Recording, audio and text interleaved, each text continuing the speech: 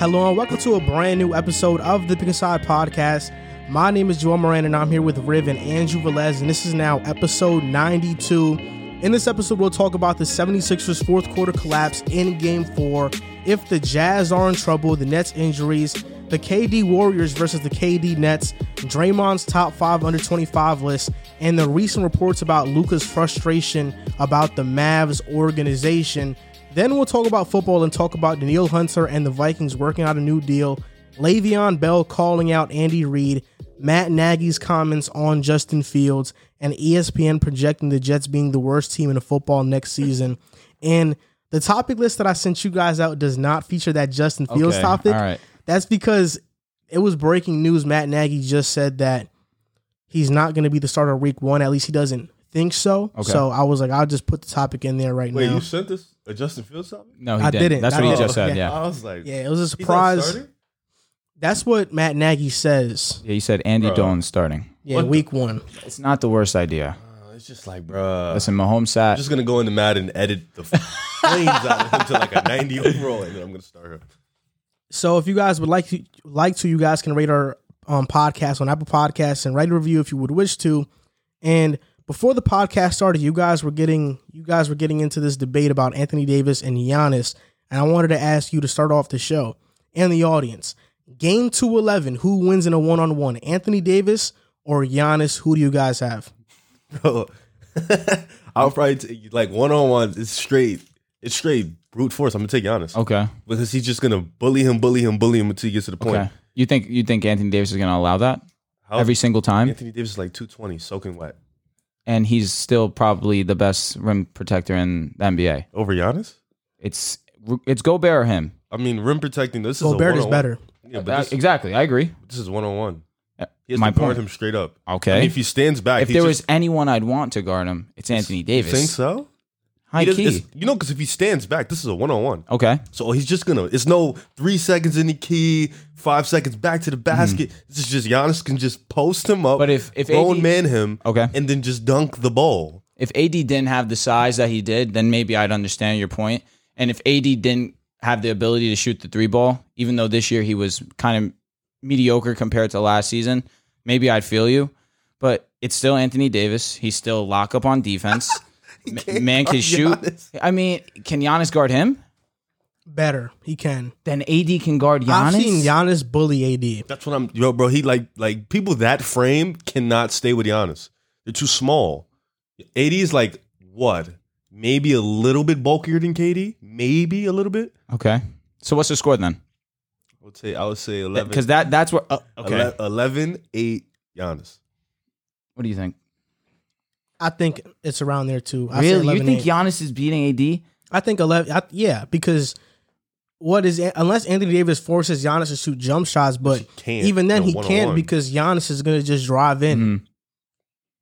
and I don't think Davis can stop Giannis in a one-on-one. I don't know. There's no help defense. There's no. But that's team fine. defense. It's not like Anthony Davis really needs help. You guys are talking about Anthony Davis's How defense. many people like it's can not that good. realistically stop Giannis from getting to the paint without help? So realistically. Kawhi Leonard did it, and he's not Get a 6'10". wall.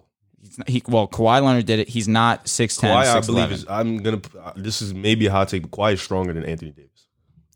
Why are you talking so spicy on Is he Anthony not? Davis? Is he not?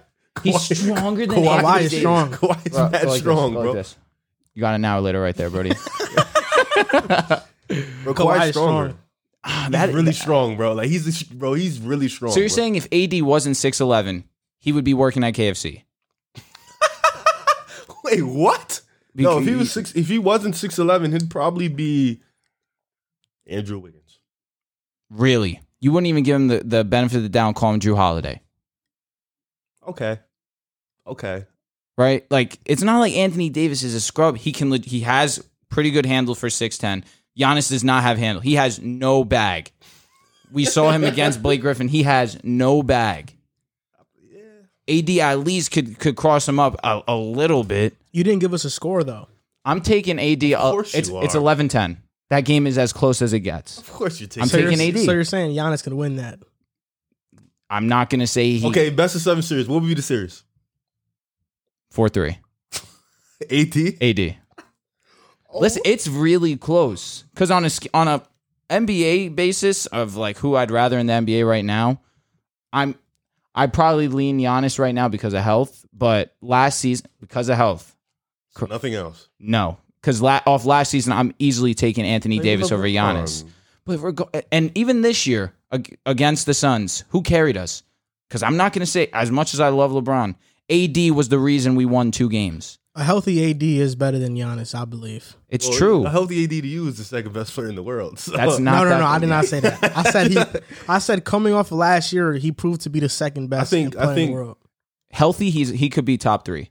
Whoa. Healthy, he could be top 3. Anthony Davis. All right, I'm not even going to get into that because that's ridiculous. It's not that ridiculous. He can do everything. He can't be better than Steph. Never in life. He will never be better than Luka. Well, we just never better than Luka. Never. What we just in Kevin Durant, LeBron James, even James Harden.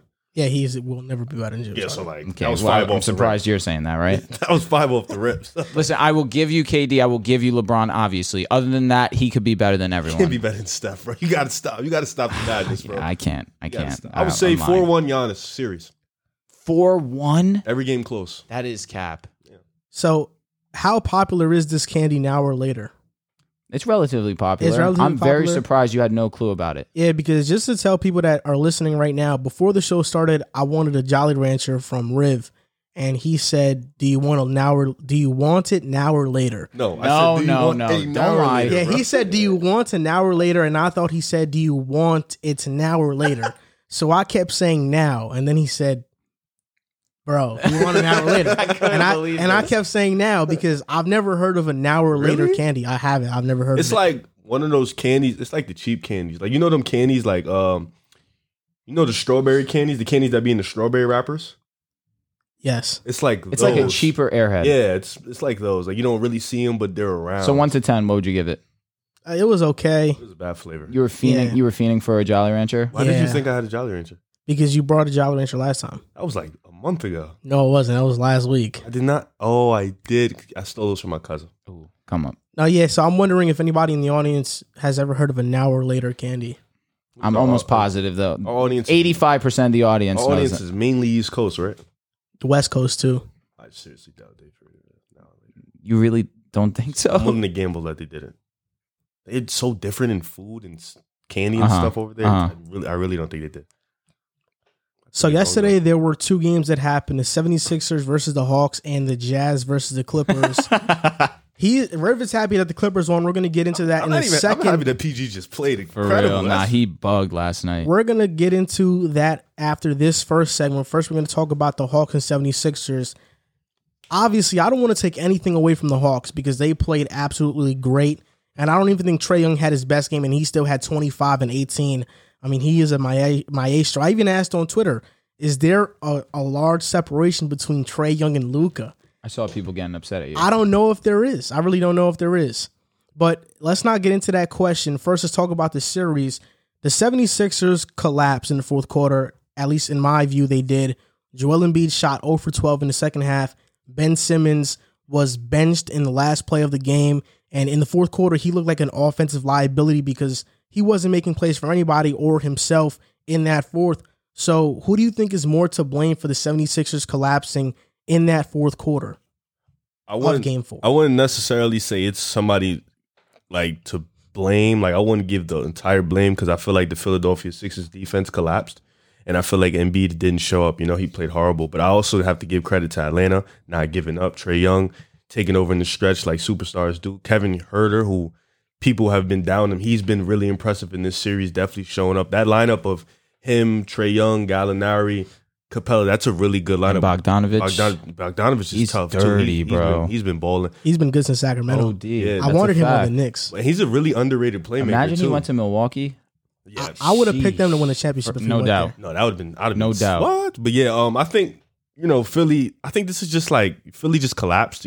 Game 4, Atlanta. It was a hostile environment, blowing the league. I think Trae Young just got it going, and like you said, if Embiid is not scoring, there's not much they can do. That's their primary offensive guy. That's their go-to guy in the clutch. Their guy didn't show up. Atlanta's guy did show up.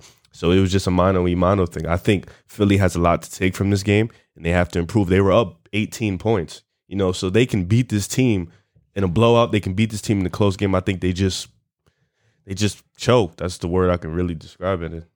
Well, as easy as it is to blame him when he's amazing, that obviously he's the main reason why they're winning games.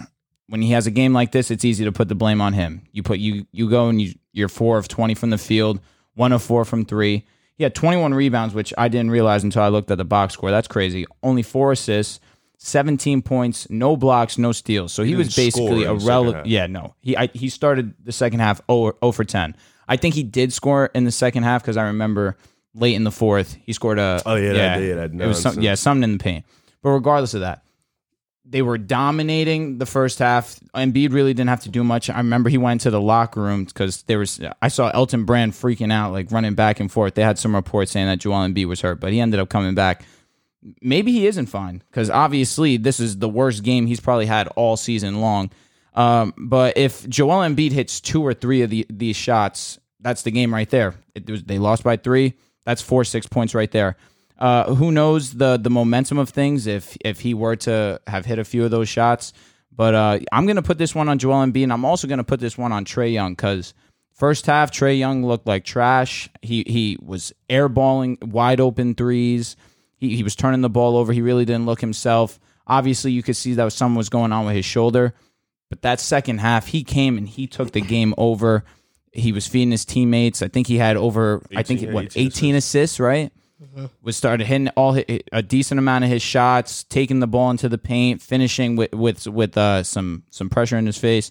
Bro was amazing down the stretch, and Bogdanovich also helped. But Trae Young, that's when you can really separate greatness, where you start off the gates really rough, you finish the game out strong, and you get your team the W, especially down 2-1 at home. This is a huge win, so I'm going to give 90% to Joel Embiid, but then, this is on Joel Embiid. Damn. Bro, 4 for 20, you're the best player on the court. But you started off by saying, I don't want to give too much blame on Embiid. No, I'm saying where it just exploded. No, not even. I said where you could say that when he's amazing, obviously he's the reason that the team's winning. Yeah. When you have a game like this, obviously it's going to be your fault that you guys are losing. So that's why I'm going to give a lot of blame to Joel Embiid, but I expect him to bounce back for sure. You're in Atlanta.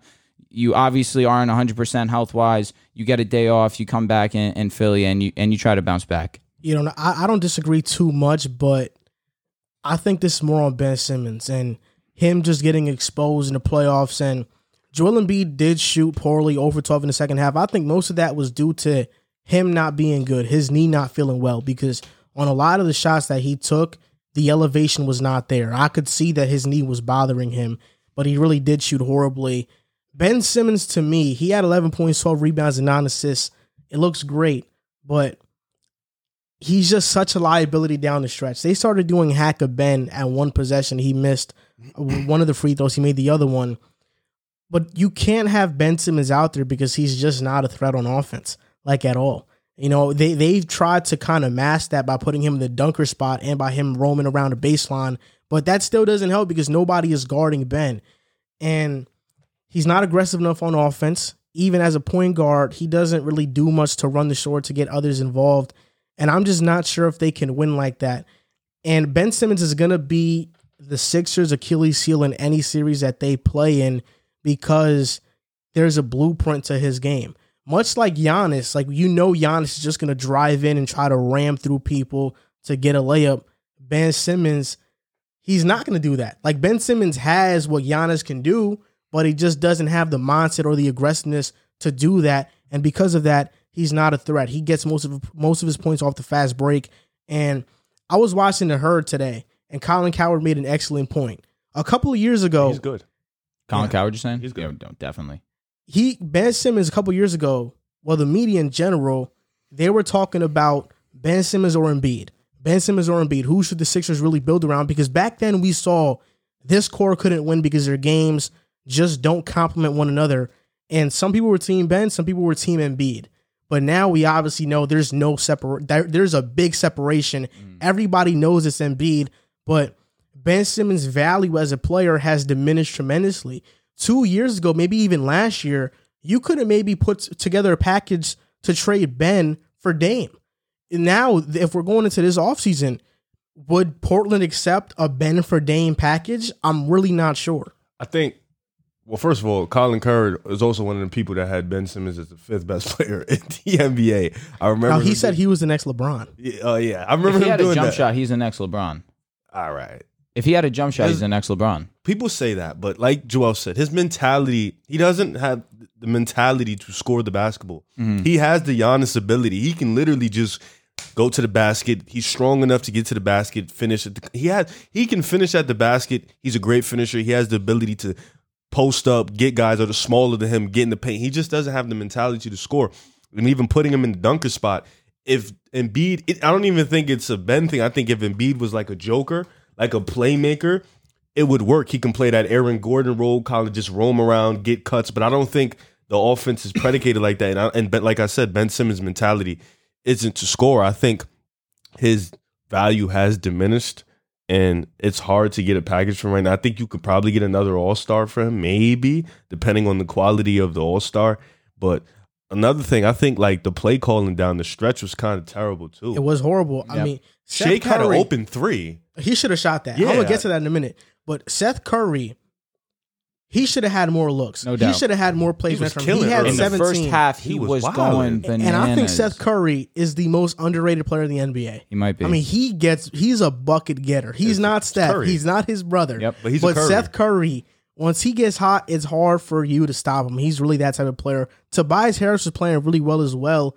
And Shake Milton, like you said, he had an open three and didn't take He didn't even look a at the wide rim. open three.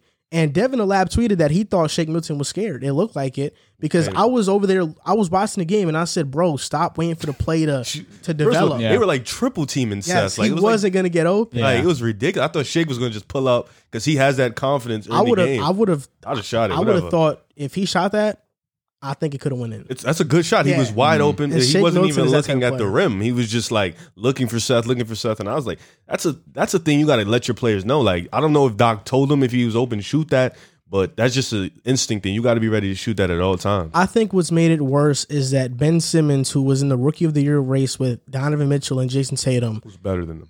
Mitchell and Tatum have continued to improve year after year. We see Mitchell right now 2 wins away from going to the Western Conference Finals. Do I think the Jazz will do it?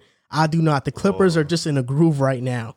You look at Jason Tatum, already 2 Eastern Conference Finals appearances. They have been getting better every single year. Mitchell averaged 26 this past year. You could Tatum's debate that at they've been getting a little worse. Tatum maybe as a player has gotten better. As a team, Celtics have gotten worse. I know, but Okay, Tatum, got you. We're talking about Tatum, individuals. yeah, Okay, my Tatum bad, and Donovan my Mitchell bad. have gotten better. Yep. Ben Simmons, since his rookie year, you can't really make an argument that he's gotten better every year. He's regressed every single year, and his What draft stats class show was it. that? What year I was would say, that? Well, Ben Simmons got yeah. drafted in 2017. You can even No. Ben Simmons got drafted in I feel like 2016, you could first say- overall You pick. could say his offense has regressed. I would agree with that. To say that his entire play has regressed, I don't know if that's what you're going for, but he just was first team all defense. I got it. It's 2016. 2016 that he got drafted. This year is the lowest amount of assists Ben Simmons has ever averaged. Okay. Lowest amount of rebounds Simmons has ever averaged.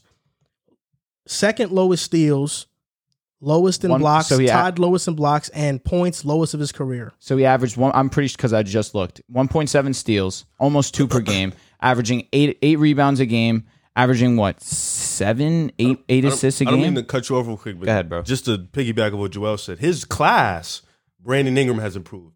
Jaylen Brown has improved. Jamal Murray. Are you taking any of those guys over Ben I would Simmons? take Yes. Jaylen Brown. I would over take Ben Jamal Simmons. Murray Brown. over I would take Ben Jamal Simmons. Murray over I Ben can't agree with that, Even man. Sabonis has improved. Sabonis, yes, he has improved too. Look at this class. Oh, no, this class. Ja- Harris LeVert, Malik Beasley. Like, these guys improved. Who's the Like, other guy? Not Jaylen Brown. Who's Brandon the other- Ingram. Who'd I you wouldn't say? take Brandon Ingram over Ben Simmons. But Ben Simmons' class is what? 2016. 2016 That's his real class. class. Okay, That's that's his his real real class. class, okay. Yeah. Not the left back class. I feel like I Yeah, probably he got would. reclassified. I probably would take Jaylen Brown over Ben Simmons. I would take You're probably Jaylen- right about that because not only can Jaylen Brown play unbelievable Pascal defense, Siakam was in that class too. okay. I'm still taking Ben. I don't know. That's Bro, close. Pascal literally only That has is one close. move. What does Ben have? A no move. But he He does has no more. bag. He does plenty of other things on the court than just DeJounte offense. Murray's in this class. too. Malcolm Brogdon is in this Okay, class. you guys are really trying to disrespect Ben right now. Like his team wasn't number one in the No, East. I'm just saying that all these players, since they've gotten drafted, have gotten better. Brogdon is now averaging 20 and 8 with the Pacers on an irrelevant team. You have Siakam, who developed into an all-star, was the second best player. Or let's not forget, Brogdon was at an ECF. Don't how forget long that. ago? With Milwaukee? Yeah, that was correct. 2 years ago. Also, Okay. Siakam was the second or third best player, whichever way you slice it, on a championship I would give him the team. number. He was He has number a- 2. He was a number 2. It's a ring. Yeah, but he didn't. He wasn't the number 1 option. What happened once Pascal had to be the number 1 option? Right. They didn't even make the playoffs. Ben Simmons has never been the number 1 option. They made the playoffs, but they just They were paid number him. correct. But this year they were trash. But And what Ben were you gonna Simmons say? has never been a number 1 option. Let me ask I'm you a not question. saying that he is His because that's not his game. Drew, let me ask you a question. His left back class, right? 2017. I'm gonna name you 5 players. Ask me, would you take any of these 5 All players? right, over? let's hear it. Tatum, obviously. De'Aaron Fox, I would take Ben. Lauri Markkanen. I'm taking Ben. This one's gonna be a. I don't know why you named Markkanen. I was just naming. I'm just naming. Okay. the I guy. feel you. Bam Adebayo. I'm taking Ben. Okay, Donovan Mitchell. I'm gonna take Spider. Now this is a tricky one. Would you take Jonathan Isaac over Ben Simmons? Have you watched Jonathan Isaac play? Listen, I'm not gonna embarrass myself and say that I have because I haven't. Truthfully, he's nice. Jonathan Would you Isaac's take nice. John- I wouldn't take Jonathan Isaac. 'Cause He's an wouldn't elite me- defender, though. yeah, he plays for the Magic. I'm Yeah. like, okay, I thought so. But he has no offensive game. He does it, but boy, that boy lock up. So you're gonna can he defend anywhere near? Jonathan can defend 1 through 5. And Ben can't. He can defend like Ben Simmons. little bit Isaac better. can So then do his it. so Ben's passing's better. His handle's better. Yeah. He's taller than he is. He's probably faster than he is. No, Jonathan's 7 feet. Well, 6'11". Well, okay. Well, you're inches. Ben's 6'10". His wingspan is like, And Ben's ridiculously fast. Arguably the fastest player in the NBA. what the Arguably, he really might be. downhill? You just Yeah, talking straight downhill. Oh, okay, And who's stopping him really? Giannis. That's it. I agree. Giannis. AD. I don't know. He's not Well, yeah. as fast because Giannis is fast. His strides are ridiculous. Ben is just he's such a like his mentality sucks. I feel his offensive mentality is questionable, but he doesn't need to score. That's not his game. But in the playoffs, you do. Not necessarily. Not when you have For them to unleash. I'm gonna give a hot not- take. Let me finish this thought real quick. Okay, you go. Tobias is this probably the number 2 option on that squad You trust offensively. that? I mean, he's been win the averaging chip? 22, 22, 20 these last 3 games.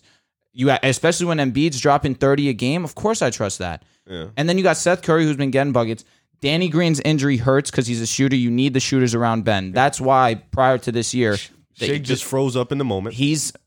Maxey has been solid. You got 2 guys that they play that can't score. Matisse Thybulle and Ben Simmons. They're best defenders. And when they're both on the court, that is like 5 points in the backcourt. But like I said, when Ben And that also puts a lot of the load on Embiid. That's why he gets hurt a lot, because you have to put a lot of the scoring load on him. Tobias needs to take more shots too. I mean, last He's an game, inconsistent guy. Not really. He shot over 50% every single awesome game this in year. these playoffs. No, he has been. He's awesome. been awesome. He's been But amazing. His life has been Okay, inconsistent. let's give a little trivia here. Trivia. Because Ben Simmons was drafted in 2016, but he was in the Rookie of the Year race in 2017 because he sat out the entire left back. 2016 year. Like Blake Griffin. It's hard to compare him to his original class. So Embiid did it too, right? Yeah, he did. So let's compare him to both classes and tell me if you would take Ben Simmons over these players I'm about to name. Okay. Let's talk about the 2016 NBA draft class first. Would you take Ben Simmons over Brandon Ingram, yes. Jamal Murray, No. Yes. Jalen Brown, No. No. Malcolm Brogdon, Yes. Yes. Pascal Siakam, Definitely. 50-50. Demontis Sabonis? Yes. Yes. And that's it for that class because I'm not going to just go Yeah, through we're all not those getting. names. We get it. Now 2017, Donovan Mitchell, No. No. Jason Tatum, Hell no. De'Aaron Fox, Yes. Yes. John Collins, Yes. Yes. Bam Adebayo. No. Yes. This is a You tough. love him, bro. I love you him. Love This him. this is a dog. tricky one right here. I have 2 for you. Dylan Brooks, Yes. OG Anunoby. Anunoby. No. That's close. No. Oh my God! No, you he's- guys, no. can I you might guys take- stop treating I Ben might like take. he's not I elite? think I would take OG Anunoby over Ben Simmons. so. Is OG Anunoby Yeah. the word elite? I don't think Ben, Ben is Simmons either. is not elite. Why is he not elite? Not He's an elite Does- defender. Does he do is anything? OG. Does OG Anunoby do anything elite? Shoot. He's a, Well, he's not an elite shooter, He's but a great defender. He's a great defender. He shoot. OG shoots 40% from the 3 and is a great defender. No, like 1 through 4 type. And how great many defender. attempts per game is he getting? More than Ben. Probably. I mean, I probably get more attempts More than than Ben. Ben. So OG this past year averaged 16 points per game. That's solid. Shot 40% from 3 on 6 attempts. And Ben averaged 16 points a game this year. I'm capping. That was that's his averaged career 14. average. He did go down. You're right. He sucks. You're right. Here we go. You're getting disrespectful. I'm just saying that You're there right, are a he lot did- of he did go players. down in points this There year. are a lot of players that you would take over Ben Simmons, and he was the number 1 overall pick. Every player that I just named you has gotten better since they were drafted. Ben Simmons, lowest career assists per game. You could probably name more. Assists, lowest career in points this season. Ben Simmons has not gotten better offensively since getting drafted, and defense can only take you so far. Yeah, you need offense. I would say Ben Simmons has been the same in the things we knew he was elite at, or great at, playmaking, defense. He's a good rebounder. Literally he's versatile. everything But the but scoring has declined every year, and that's not good when you're a max guy and you're making all NBA teams and all defensive teams and all-star games. You have to be effective. You can't be, in my opinion, how are you an all-NBA player and you are a liability in the fourth quarter, the most important quarter of the game in the playoffs? Well, would you trust Rudy Gobert with the ball offensively down the stretch of a game? Of course not. That's similar to Ben saying Ben Simmons. Simmons he's You're a point comparing guard? a center to a point My guard. point is, obviously, both of them are. Neither he's of a them are center. shooters. Neither of them are shooters. We know this. So why they are adjusting But the game? I'm not asking him to shoot. I'm asking him if he's. There's been moments in this Hawks series where he's had a guard on him that's not stronger, that's nowhere near his strength. And he's taller than, and he won't even post up or show an ability to score. He'll just stand there and let Embiid get double team, triple team. Like it's come on, Embiid is getting triple teamed. Like they're running 3 people at him. Why? Because Ben Simmons is on the floor, or Ben Simmons and Matisse Thybulle, who's young, but we know on offense. I'm with you. I'm with so you. it's He's like not a good offensive player. yeah, so it's Second like team all those two- defense though. yeah, they're He's an great elite- that defenders, was but lit. it's like offensively, Embiid needs help. Yep. And Tobias has been good. He's been really, really good. But how much can you rely on him being your second option? You gave him 180 million. yeah, You're which a they lot- should have you're- gave it to Jimmy, but Easy. it chose Agreed. Brett Brown over Jimmy. Agreed. Weird, Agreed. but Tobias has been better than Ben Simmons this year. I'm with you. Offensively. Okay. Offensively. Yes, offensively. Offensively. what we Offensively. talking about. It's But offensive. defense No, can only take you 'cause so far. It's really just scoring. That's Because a lot. other than scoring, Tobias does nothing better But this than is an Ben. offensive game now. I'm with you. I'm with you, especially going Why is against AD Atlanta. so valuable? Because he can do. Why yes, is I'm Kawhi with so you. valuable? I'm with you. Why is Giannis so valuable? They're 'Cause defenders, be but they honest, can score. They can put up 20, 25 points a night and also give you that Giannis is fair defensive because stopper. even though he can't shoot that well, he still manages to put up 30 Well, a game somehow. Ben Simmons should be putting up 15 to 20 points. First of all, wait a minute. He should be putting up 20. Yeah, like Definitely. even does and let me use a player.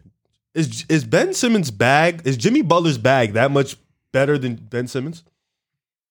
I think it is, yes. No, in terms of like ball handling, like him getting to the basket, or I'm going to take Ben. I'm taking Ben. As a ball handling? handler, stay there with Jimmy that. Butler is a better ball handler than Ben. Stay with that. So you're taking Ben, right? Why can't Ben get 20 points a game and Jimmy can't? Jimmy can't shoot from the 3-point line. He's completely digressed as a 3-point Because shooter. he still shoots the He's one of the mid-range, best he still but shoots he's one of the best mid-range. finishers in the league. Most of his points are to the basket. He refuses to do anything beyond the paint. It makes no sense. He refuses. So as a defender, all you need to know is, okay, as long as I stop him before he gets to the paint, I have a chance at either making him take a dumb shot or forcing him to pass the ball. He stops himself. I'm with you. But that's what happens. Jimmy at least could shoot the mid-range, and you have to respect that. Ben refuses to shoot the ball, and What that's has it. Ben in year 5? Year 4. Year 5. You're 4. Year 5, but 1 year was development. Oh God! But But he he- had a 4 year years of of development. And okay, What are you talking? 2016 was development. You're saying? Yes, he didn't play the entire year, but he was in the healthy. league. He was with NBA Yeah. trainers. Uh-huh. He was in that well, he NBA left lifestyle. left back. So on to the next segment. We're going to talk about the Utah Jazz. And this is simple. Are the Utah Jazz in trouble? They were up 2-0 on the Clippers. The Clippers lost game 1 by 3 points. They lost game 2 by 6. But then in game 3 and game 4, the Clippers dominated. They have been winning on an average margin of 20 points in game 3 and game 4. They have been taking total control of this series. Now it feels like all the momentum is on the Clippers side. Do you have any faith in the Jazz winning this series, knowing that Mike Conley is still dealing with his hamstring injury? We're not sure what's going to happen with that. I mean, how do you guys feel about this series? And what did you guys see is the reason why the Clippers are dominating the Jazz now? Well, first of all, I 100% agree. I think Utah is still in this series because they have home court advantage. I think Utah is one of the toughest places to play. And, being the fact that they are going at home, the crowd is going to be behind them. They're still one of the best three-point shooting teams in the league. They're still one of the best defensive teams in the league. They're going to be in this series. It's not like they're down 3-2 or anything. It's 2-2. They're going back home. They haven't lost at home. So it's definitely going to be a tricky situation. But what I've seen in LA, I just seen a different approach to the game. Game 3, we saw Paul George finally waking up, and that's what they needed. We saw the role players finally kicking up, and that's what they needed. The defense was a little more intense. And then game 4, I've seen the team we thought was going to be the best defensive team in the league finally put a stamp on it and put their foots down their neck. And I think they came in first quarter, it was like 30-13. They punched Utah in the mouth, and they never let up. Paul George, again, played phenomenal. Played like the second star he is to Kawhi. Played like that number 2 that he should be playing like. Both of them had 30 points back-to-back games. Marcus Morris finally showed up. He had that game in game 4. Reggie Jackson has been a consistent scorer for them. He's been huge for them. And it's that small ball lineup. That small ball lineup, getting all those steals, getting those blocks, being disruptive in the defense, playing that zone. It's something that's been working for the Clippers. I think playing Zubac less, they've realized he's just, in series like this, he can't be useful. They've limited Rudy Gobert on the offensive glass, on the defensive glass also. Donovan Mitchell, they're letting him have their way because, he's just going to do that. But they're limiting the other guys and forcing them to beat them. And I think that's the same routine they went with Dallas, forcing the other guys to beat them, and it worked for them in LA. But I still think Utah can definitely get this win because they have Donovan Mitchell. He's been impressive. They always play good at home. And we've seen the Clippers blow a lead like they did in game 1. With 16-point lead, lose that. And then in game 2, frizzle down in the fourth quarter, and they lost that. So I think the series isn't over, but, I still stand my pick. The Clippers going to the NBA championship. Well, I would say trouble's probably strong. I wouldn't say the Jazz are in trouble, but I will say the Clippers are surprising me these last few games. Like he mentioned already, he basically went over it all. Paul George has been unbelievable since coming back to LA. He's playing like the true number 2 that he was looking like the number 1 back in Indiana. He looks like the Paul George of old recently. But it's not a clutch game yet. I would say yesterday was more clutch because obviously they're down 2-1. I'll give him his credit for yesterday for sure, but we're going to see what happens these next 3 games because I personally believe that this series is going to go 7. I think that we've seen home court play such a role in this series as opposed to last series where there was no home court advantage at all, other than, I guess, Game 7, right? Because LA finally won at home. But I do believe that Utah probably wins this Game 5, even though they're definitely going to miss Conley. Hopefully he can make his return sometime this series. I just feel like they need him out on the court to space the floor a little bit more, to have another shooter that they really have to worry about other than Donovan Mitchell. Joe Ingles had a solid game yesterday. He only missed 2 shots yesterday. But you need to see Brogdon, again, he had a solid game too, but Gobert only having 8 rebounds. I'm sorry, I said Brogdon, I meant Bogdanović. Like, my bad. Honest mistake. But he did have a decent game. Ingles had 19, Bogdanović had 18. But you see Gobert, only 4 attempts at shooting the ball, only 6 defensive rebounds, 8 rebounds total. It's like you need to see Gobert make himself more of a force down low for them to really have a chance here. And then you need Mike Conley out there to really have that single coverage on the shooters where you can actually have Ingles get his shot. You can have Bogdanović getting his shot over whoever. It seems like Bogdanović could shoot over anyone right now. That man is pretty lethal from 3. But I feel like home court advantage is definitely going to be the factor here. I feel like Game 5 is going to go to the Jazz. Game 6 is going to go to the Clippers. But Game 7, I don't see how the Clippers can beat Utah at home in a Game 7. I feel like everything has gone right for Utah up until this point. And it would be pretty bizarre, personally, to see them lose in a Game 7 that way, especially to a team that I personally think they're better. One thing I will say is they're getting out-coached right now. I think Ty Lue has made really good adjustments on the defensive side of the ball. You realize Donovan Mitchell is going to be Donovan Mitchell, and you try to let him kill you, but you try to take everyone else out the game. And I like that approach. They're definitely going smaller. But that's where they need to have Gobert be the guy that Gobert's supposed to be. And I know Gobert doesn't have much to offer offensively, but maybe they start to feed him the ball down low a little bit more, maybe to have some kind of new scheme that the Clippers need to worry about, because right now, just feeding Donovan Mitchell isn't going to get it done.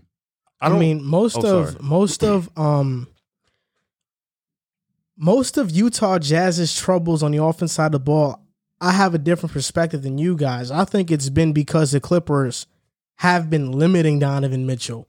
They have been double teaming him from different angles and directions. They have made it a point of emphasis that he's not going to do what he wants.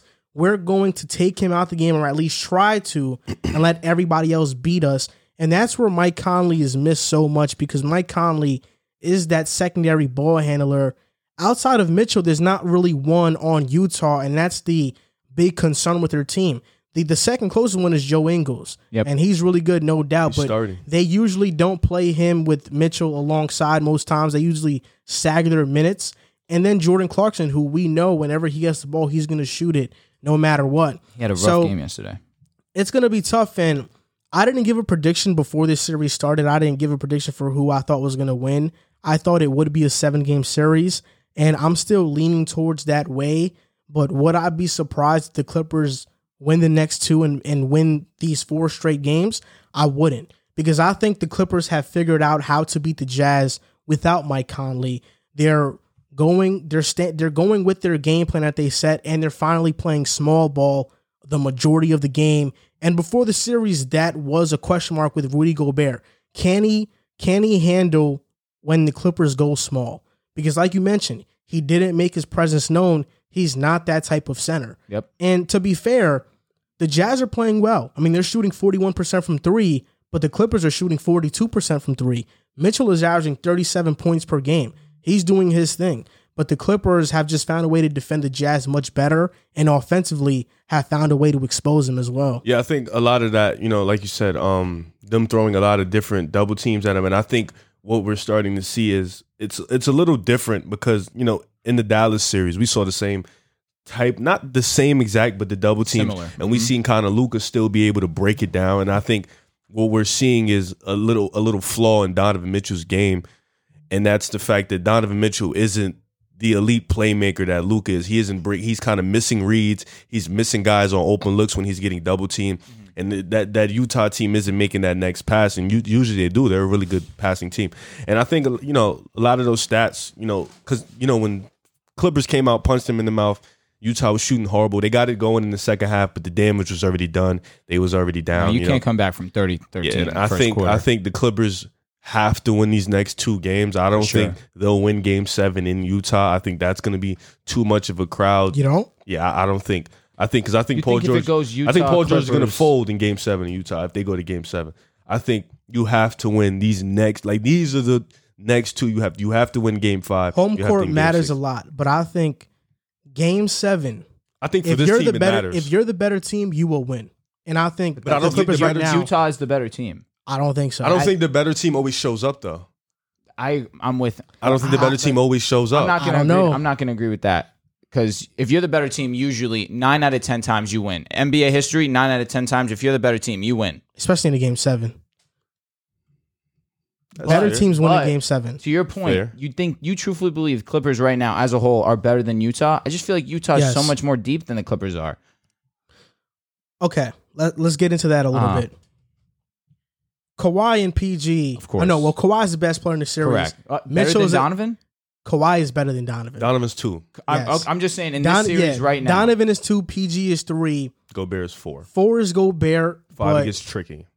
5 I would say is Clarkson. I would say Clarkson is 5. Bogdanovich. Oh, yeah. Bogdanovich is good too. But the Clippers have good role players. Batum plays his role. Reggie Jackson is averaging 15 points per game in their series. I think they're evenly matched. You have Ingles, Bogdanovich. You got Jordan Clarkson. O'Neal's not a bad shooter, I don't think. He's good. He's a good player, but I just feel like that depth compared to Reggie Jackson, who's definitely kicked it up a notch. Pat Bev has been better. Batum, Morris, Zubac, Terrence Mann. Me personally, I think they're even. I like I just lean a little bit more towards the Jazz, but I understand what you guys mean. And at the same time, if maybe they can be deeper, but at the end of the day, when you're in that fourth quarter, when there's under 6 minutes, it's this 5 against this 5. Right now, it's come to the Paul George and Kawhi being able to score the basketball more efficiently. And as long as Kawhi and PG are in that starting 5 with a guy like Jackson or Morris and Batum, that 5 I would take over whatever 5 Utah has to offer and can bring on the court. And I think something that's getting swept under the rug is how great Ty Lue has been. For sure. Being down 0-2 against Dallas, making the proper adjustments on how to guard them and how to play offensively, winning in 7 games. Now against Utah, game 1 and game 2 were dominant performances by Utah. I honestly thought game 3 was a must-win game for Utah. Really? Because if they would have won that game, you would go up 3-0. Of course. You seal the series with that. But giving this Clippers team life, now it's tied 2-2. It's going to be really hard to beat this Clippers team 2 times. It really is. Especially after they have figured out how to play and they're playing well. They're shooting great from 3. I don't think Mike's going to play. I was just about to ask you guys, do you think Conley makes a return? I think it's over. Let's see. I think he does, but I think it's game 6 or game 7. Because that hamstring, playing on a hamstring is really hard. You know, it's James is about to do it tonight. Yeah, but James was is a little bit different than Mike. It was a lesser injury than Conley. Yeah. Harden's was saying Mike's is a mild hamstring, mild strain. Yeah, but Harden's was hamstring tightness. Okay. Yeah, his was a Conley's strain, is right? a strain. Okay. Yeah. So those are so 2 completely different. I'm things. not a doctor, but that sounds worse. Fair enough. Oh yeah, 100%. Yeah, so I don't think Mike's coming back, and if he does, I still think he's not going to be 100%. I think they're gonna, if he does come back, he's kind of going to be like 50-60%, and that's when they're going to attack him. I feel like that just might be what they need right now. Another guard to. They do need that, right? They do. What I hate the most though is that all these series feel like they're being decided by injuries. You look at the Nuggets, Jamal Murray's not playing. You look at the Lakers, AD's not playing. But do we really think Jamal was going to change that series? He was. He might have, bro. Yes, that was a 4-0 spanking. Because then MPJ really doesn't have all the pressure of having to be that number 2. Yeah, but it's just like they beat them 4 times, and they just spanked them every time. You're right. You look at the Nets, Harden, Kyrie, hurt. Yeah. All around the NBA, there are injuries, and I wish that Conley was healthy right now. I wish everybody was healthy, honestly. That's not how the playoffs. A healthy NBA this year would have been crazy, man. I still think we're getting a really good playoffs, other than the Nets, of course. Yeah, I still think we're getting No, this playoffs is really good. So it's official. James Harden is playing tonight in Game 5. Oh, boy. I had to know. So this is a perfect segue into the next segment. James Harden is playing in Game 5 tonight. The original question to this topic was, can KD win the series without Kyrie and Harden? But Harden is going to be in this series, but they just said Kyrie will not play in this series again. So he's out for the series. I didn't see that. I just thought Kyrie is not going to play for the injury? series.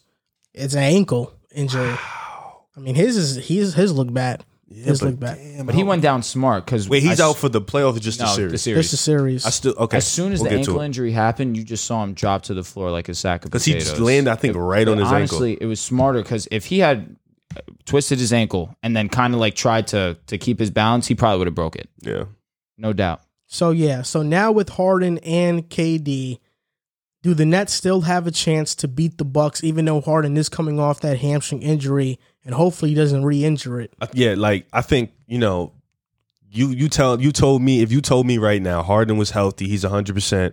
I think KD and Harden can beat the Bucks and still go win the NBA championship. I think those two guys are that good. You know, if you just said Harden wasn't playing and Kyrie, I'd be like, it's a tricky one. But KD and Harden, those two are more than enough. I don't want to hear an excuse. Those two are more than enough to beat the Bucks and definitely more than enough to get to the championship and win the championship.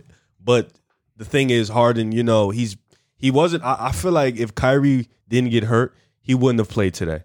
I think just because of the fact that Kyrie's hurt, they're kind of in tough waters right now. Game 5 is back in Brooklyn, and Harden's feeling, I want to guess, about 75% right now that he's like, all right, I'm good to go. You know, I know the hamstring's probably still going to hurt him a little bit. You're going to see it a little bit in his walk and his bounce and his jump shot. But I think, winning this game it's a big game right now, and we all know here, KD couldn't win that game by himself. I think he could have won one. You don't think so? No. Yes, I do. That's Kevin Durant. It is. It's Kevin Durant, but he would have had to drop like 55. Not if the shooters hit their shots. Harris hasn't played well in the series yet. He hasn't played well in Milwaukee. He played well in Brooklyn. But they need a 20-point night from Joe Harris tonight. They need more than that because if you just get KD, if it was just KD, all you do is throw double teams at him and let the other guys beat him. If I'm, they're not worried about Milwaukee, Mike James. KD and is double teamed every possession, start to finish. You know what's the funniest thing about the NBA playoffs? Once a team wins one game or two, all of a sudden these overreactions happen. Oh, yeah. I posted a TikTok about Giannis and his half-court game in the playoffs, and a bunch of the comments were, Giannis is facing a super team in the Nets. What do you expect? Even though Harden hasn't even played a game in this series. And they're saying, what do you expect? His role players suck.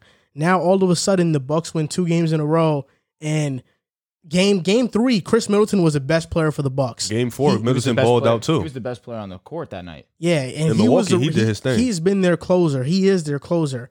And all of a sudden, I mean, this is how it goes in the NBA. When you win, the superstar gets all the credit. When you lose, the role players are absolutely abysmal. They suck. They're not good enough. They did that with Dallas. With Luka. When the role players was bombing it. Yeah, It was like, shooting 50% from 3. Yeah, then when they fell off, it's like, yeah, his role players suck, man. Yeah, that's one thing I hate about NBA culture, because without the big 3 playing in Harden, Kyrie, and Giannis, this is not a super team. No. If it's just Kyrie and KD, or Harden and KD, or whatever variation of the duo, it's a great team. It's a great team. It's not a super team. A super team is 3 all-star caliber players or better, and not even that, like 3 superstar players. I think it's a super team would be 2 superstars and then 1 all-star. See, are you saying that? Would you say the Lakers last year were a super team? Oh no. Okay. I think you guys would be like KD and Harden, a great team. I don't think this you guys year, were a super if team. Drummond was actually all-star Drummond, Decent. yes, It would he be was good. if he was old Drummond, like the all-star, you would be Like declared a a quarter super of team. himself. Yeah, but he wasn't. He's horrible. Yeah, he's bad. He played very bad. So to answer the question, now that Harden's playing, it kind of threw off like this whole thing that I was planning to say. But now that Harden and KD are actually going to play, I'm very interested to see this, because with Kyrie and KD, they went up 2-0 easy. Like, it was not even a thought for them. They handled Milwaukee very easy in Brooklyn those first 2 games.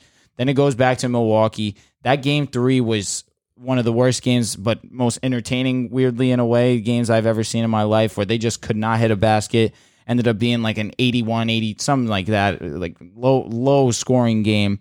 Then game 4 comes and Milwaukee just punches them in the mouth and they have an explosion. That's the Milwaukee team that I saw going into this series, that I really thought that they really could give the Brooklyn Nets a run for their money. And that was with me thinking that James Harden was going to play too. So then I watched those first 2 games, and then I see Kyrie Irving and KD by themselves handling Milwaukee. I started to get stressed.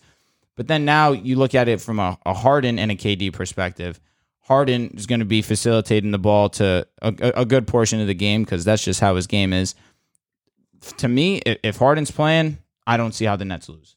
If he can stay and play the entire game, I don't see how they lose.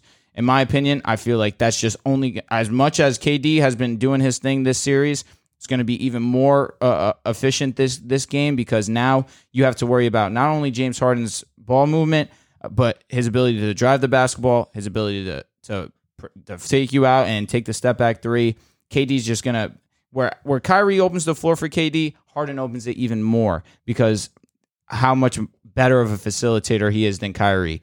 But if Harden wasn't playing, there's no way that I could see the Nets winning tonight. I think that this series would be over in 6. We'd finally be seeing KD get a taste of what LeBron had to go through. It would have been poetic to see. I really would have loved to see it. And truthfully, I wish that Harden would have just waited one more game. Just one more game. We've seen KD by himself for it. Yeah, how long ago? That was OKC. He lost. Yeah, that's all I'm going to say.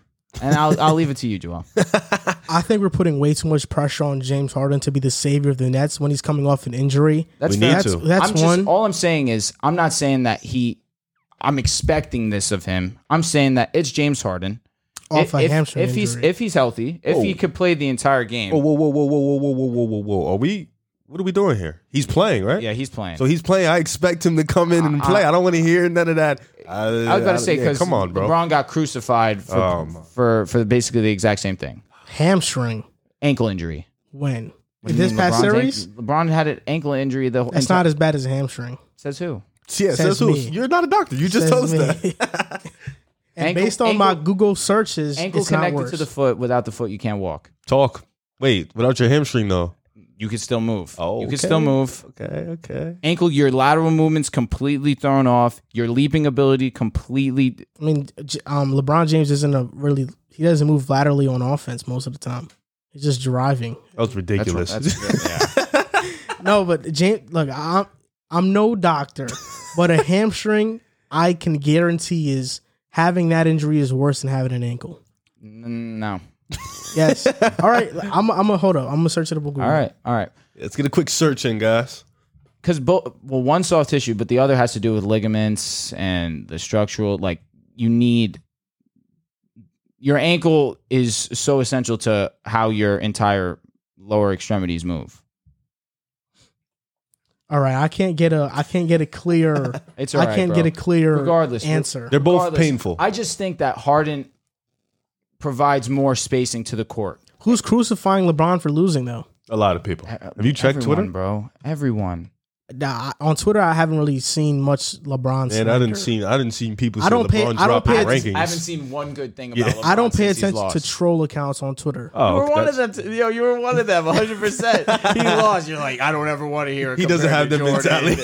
Yeah, he's not built like that. Yeah, but I'm just joking. I'm not Of serious course, about but that's what I'm saying. That's a bunch of people. I've seen one person say it. I don't think so. I think a lot of people are dead serious when about they talk it. about. I've seen one Yeah. person say, "Well, LeBron has dropped in my Lakers ranking. He's like under Magic, Kobe now because He's under James Worthy. Yeah, like under Elgin When it Baylor. comes to Lakers, like how could you even try and put him in the conversation with those The greats? thing about it is that Harden is now going to be guarded by Holiday. Yep. Boom. Yep. That's going to be tough, Mhm. especially on a bad hamstring. That is going to be tough. Kevin Durant can't shoot 9 for 26 again in this game if they want to But win. Harden playing automatically removes that double team pressure off KD. Because my thinking of going into this game was KD was going to be double teamed almost every other possession. And they have the shooters to make him pay for it. That's a fact. But now that you get Harden out there, completely removes that idea. Now the spacing is going to be a whole lot better. Now Joe Harris, there's less pressure on him to. Does anybody know why BG didn't play the second half? Last game, BG, Blake Griffin. Blake Griffin. I was blanking. On Yeah. that, dude. I was bad. like Brandon Goodwin. My fault. Does anybody know why he didn't I play the don't second know. half? I really don't know. 'Cause Either. he's the best guy to guard Giannis. That Claxton guy can't do There's it. no one that could guard him on the Nets. Well, Blake does the best job. He does a decent job in the first quarter. Second, third, fourth, it's barbecue chicken. Well, I mean, on Google, there's no articles that mention Blake being injured, so he I'm just guessing. didn't. Okay. Yeah, I'm guessing he Giannis just started didn't taking play. him to school, and then Blake was like, I'm done playing. Probably foul trouble, but I think this is still going to be a tough series. I think this series still goes to 7, and it's going to be decided by that 7th game, and we'll see what with happens. Harden playing 7. Yes, even if KD was playing alone, I thought it was going to 7. Hot take. I got Bucks in 6, man. They smell blood. Yeah. It's like, I think, listen, bro. yeah, they smell blood in the water. Listen, I They get it. have to take advantage. You This- love Harden. He won't win a ring this year. I'm sorry to tell you bro, this. but It's next not year, going to happen. next year, their chances to win the chip are going to be even better. No doubt about it. You got a full season to play with each other where they didn't really even play with one another because. Oh, of so you're injuries. counting your guy out. I'm just saying they have a better chance to win next year than this year, They won't. in my opinion, because the Lakers are coming back, of course. You guys won't come out the West. And who's we? Who's we? Who is that? Well, my Warriors are back, and then you got the Clippers. Oh my God, this man and the Bulls I don't know. for the OG fans. I don't know the what Bulls. we're going to do, bro. You guys are scared of Steph. You said the Bucks smell blood. Yeah. Well, that's good because they're herbivores. You looked that They're up? not, they're not omnivores. They don't eat meat. So All right. The Bucks, They will the not Bucks win. smell blood, man. Like they probably walking in like we don't care if Harden plays. We're locked. Chris Middleton is back. Giannis game is on one. Drew, he's dominant. He looks at Mike James as food. That being said, Drew Holiday, where I thought he was having a good game last game, he only had 14 points last game. because he makes an impact in other ways. I feel you, but I feel like I mean, you he did not takes when he sees Mike James, it's food. How many first round picks did they give up for Drew Holiday? Like 3. 5? Was it 3? 3. I thought it was like 5. they gave up a Something lot. egregious. I think it was swaps. But for him to only have 14 points, I know he can score the basketball. I saw him do it He in, had like in New 13 Orleans. assists though. Let me see If I'm that. not mistaken. He did have 13. If he had 13 assists, then I'll apologize to him. But 14 Drew points, Holiday's never been that type of scorer. Yeah. He's around but 14 on to the 18 a Pelicans, game. he was I'll say like 16, 19. Let's see. This is 5. 16, 19. 7 assists. 4 He averaged 17.7 this season. Career 16. Okay. He made an All-Star game. That was Philly days. Yeah, in Philly They traded him. for Nerlens Noel. So you have the Nets and I have you have to stay with the Nets. I have the Nets Yeah, in you have 7 interest. still. So he did average 21.2 in New Orleans. That's what I was thinking. But regardless, I mean, 14 points. I get that his defense is probably top 5 of guards in the league. Probably better than remember that, too. when David Griffin said Holiday can be the best player in the NBA? Yeah, I don't know what he was on. No, but this is the thing, though. I want to say this as well. I think the refs have been garbage in this series. Let me guess. Because PJ Tucker is roughing it up on KD? Well, that's one of the reasons, but just look at the That's how entire they- series. Just look at the free throw numbers from the Nets compared to the Bucks. I think the consistency isn't there. I love how PJ Tucker's playing. Me too. D. I love the I aggression. mean, I told you who PJ Tucker was. I mean, that's you how- refuse to believe it. He's bald and whack. Hey, I didn't. PJ Tucker's not That's bald how and they. whack. That's how they used to guard MJ for you LeBron fans, just like that. PJ Tucker would And lock he had up Michael 30. Jordan. What? He would lock him up. Anyways. Give Tucker Oh, hand God. checking. What? You give Tucker hand Bro, checking. MJ's gonna fly over It's him. not even a Frying debate. him. He's gonna fly over It's not him. even a debate. Okay. He might drop 35. He made 35. Durant go 9 for 26. You think That's because Durant take all jump shots. Jordan cannot get past Tucker? What the He's hell? a stone wall. Jordan's the speed. Anyways, Jordan He's with the as chain strong- is he's averaging as- 40. He's as strong as a North Wall. Yo, what? Bro's been watching so much Game of Thrones. Oh, he posted the other day. He was like, I saw the red wedding. Yeah, I peeped that. Crazy. So you, oh man, God damn the phrase. No way, bro. Now, I got the Bucks, man. I got the Bucks in 6, man. I think they take it. I think they end it. I think the Bucks got it too. I'm still I just hope- sticking with the Nets.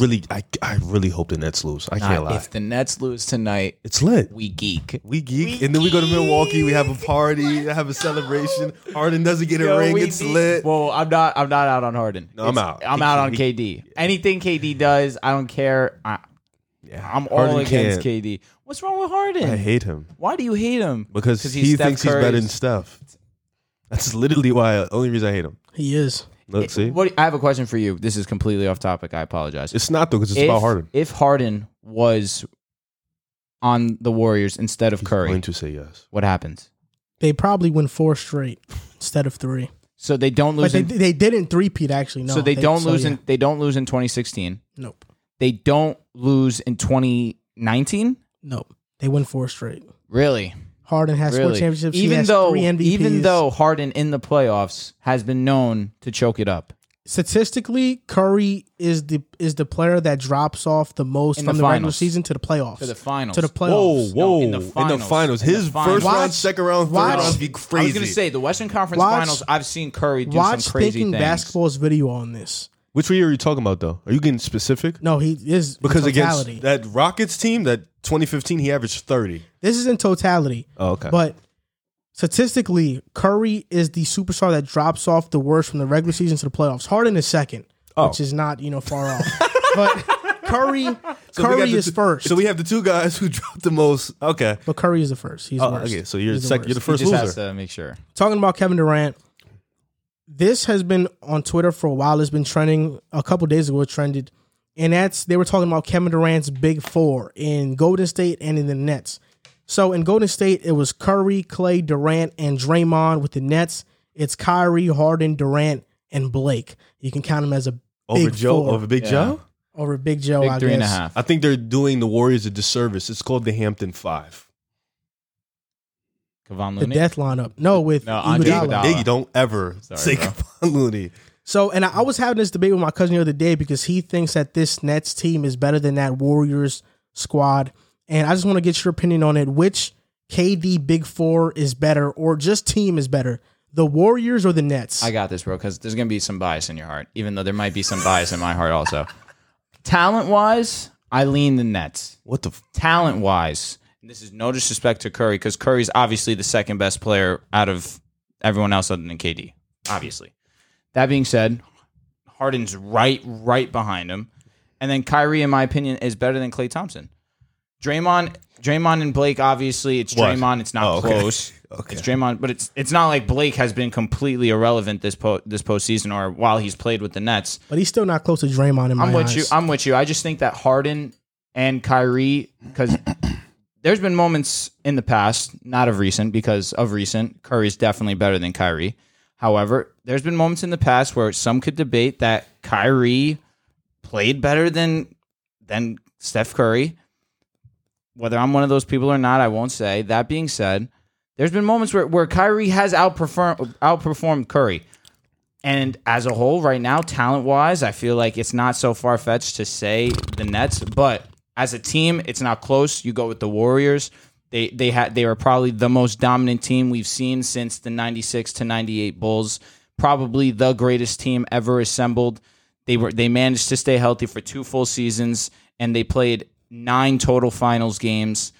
It was a walk in the park for them. As soon as they got to the finals, they handled my guys, no question. That first year, 2017, where you thought that it would be somewhat of a series, it wasn't. Went down 3-0, ended up winning Game 4, I guess because you got to win one, especially when you got Kyrie and LeBron. Then the year after, LeBron almost steals one in Oracle, ends up falling the other way. Unfortunately, J.R. Smith forgot how much time it was, so they ended up losing that one. But regardless of that, there was no stopping the Warriors when they had KD, Clay, Steph, and Draymond all on the court at the same time.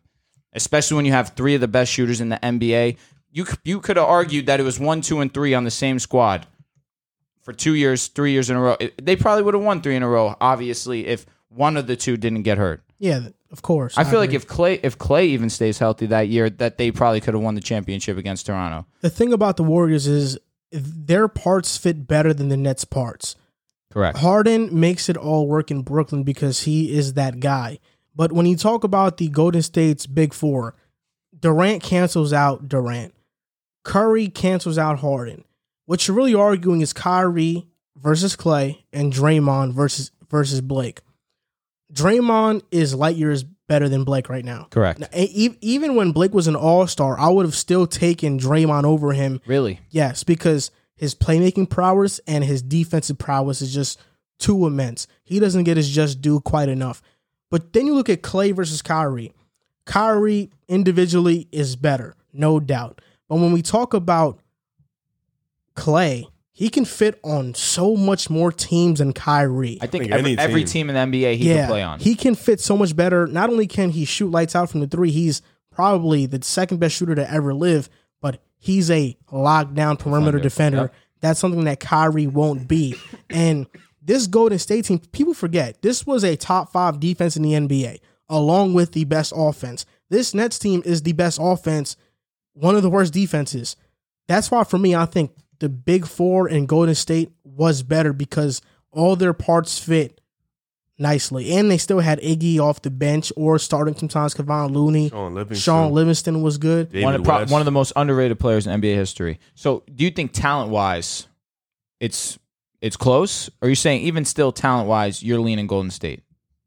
Even talent-wise, I'd lean Golden State because I understand Brooklyn has pieces like Joe Harris. He's good, no doubt about it. But if I'm if I'm making a championship team, would I rather want Joe Harris when I already have 3 offensive superstars or Iggy? Easily, I think Iggy. I would get Iggy because of that championship mentality and being such a great defender. Yep. And then you look at other guys like Bruce Brown, Nick Claxton. I mean, they're good. They have looked better with the Nets. Jeff Green Also. But are those guys that are going to move the needle much? I don't think so. Is Nick Claxton, Kayvon Looney? They're about on the same level. I think, we're forgetting JaVale McGee, Kevon. Like, these are guys, like, with those Warriors teams, we saw a lot of the experience on the bench. For real. We saw Steph, Clay, and KD, a different system, a different energy. They were blowing teams out. And plus, we only got to see 8 games from the Big 3, aside from the playoffs. Of course, we saw them dominate Boston, but Boston wasn't fully healthy. But, like, I just feel like this Warriors team, bro, I'm looking at this Warriors team, 2016, 2017. They lost 1 game in the playoffs. How many Hall of Famers are on that squad? This one? Yeah. 4. You wouldn't say Iggy's a Hall of Famer? He could get in. He could, based off, you asked me, 4. What the NBA has, probably 5. Probably 5. But 2016, 2017, they swept the Blazers, swept the Jazz, swept the Spurs, and then beat your guys in 5. They lost a game. Yeah, it's insane. 16. The only other team that did that was LA. Cavs actually. Kobe and Shaq. Cavs did that. They went swept. Oh yeah, and then they lost. And then we got smoked. Yeah, like I think the only team that's done that 16-1 record The last team, I think it was Kobe and the Lakers. Kobe and Shaq, they did that, dominated, and then lost to AI. That's a pretty impressive feat. I think with Brooklyn, a lot of the guys on the bench, they're young. They don't have that championship pedigree or that experience. And it's pretty ISO heavy. James Harden controls the offense. He's kind of the main guy. I think with Steph Curry and them, you saw a lot of ball movement. Even Steve Kerr, you saw him put his offensive prowess into it, his coaching prowess into it. Steve Nash is kind of still a young rookie. I think this Warriors team, had just had so much experience and so much fun and so much energy. It was just a different vibe. Like Joel said, they were top 5 in offense and defense. The Nets are one of the best offensive we've ever seen, but they're a statistically horrible defensive team. So I just think, this team, and like we said, we didn't get to see much of this Nets team. We only seen them for 8 games, and then the series against Boston. We still might not get to see enough of them until next year fully because Kyrie's out for a series. He's out for this series. Yeah, so and they might lose, so we might not even get to see this team in full, in the full gratitude. But I think the Warriors, easily, those teams were the best teams in NBA history. Yeah, I agree. And now we're going to talk about one of those players, Draymond Green. He was on the show with Taylor Rooks, her show on Bleacher Report, and he gave his top 5 under 25 list. And this is in no particular order, but he has Luka, Tatum, Trey, Booker, and Zion in his top 5.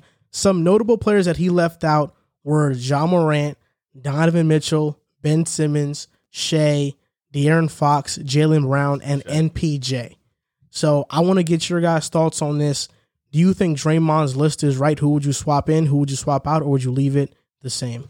I feel like he put Trae Young in it because of what he's been doing in the playoffs. And because of that, I feel like he has to put Donovan Mitchell in that list.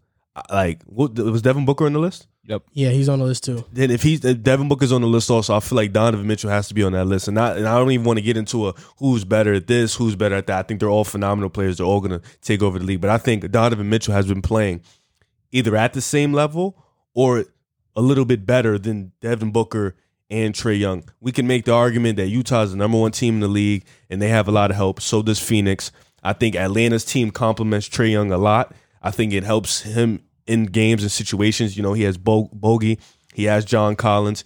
He has Clint Capella. I think that team is very complimented for him. And I think Donovan Mitchell not getting the respect he deserves, putting this offensive team on, even when missing Mike Conley too.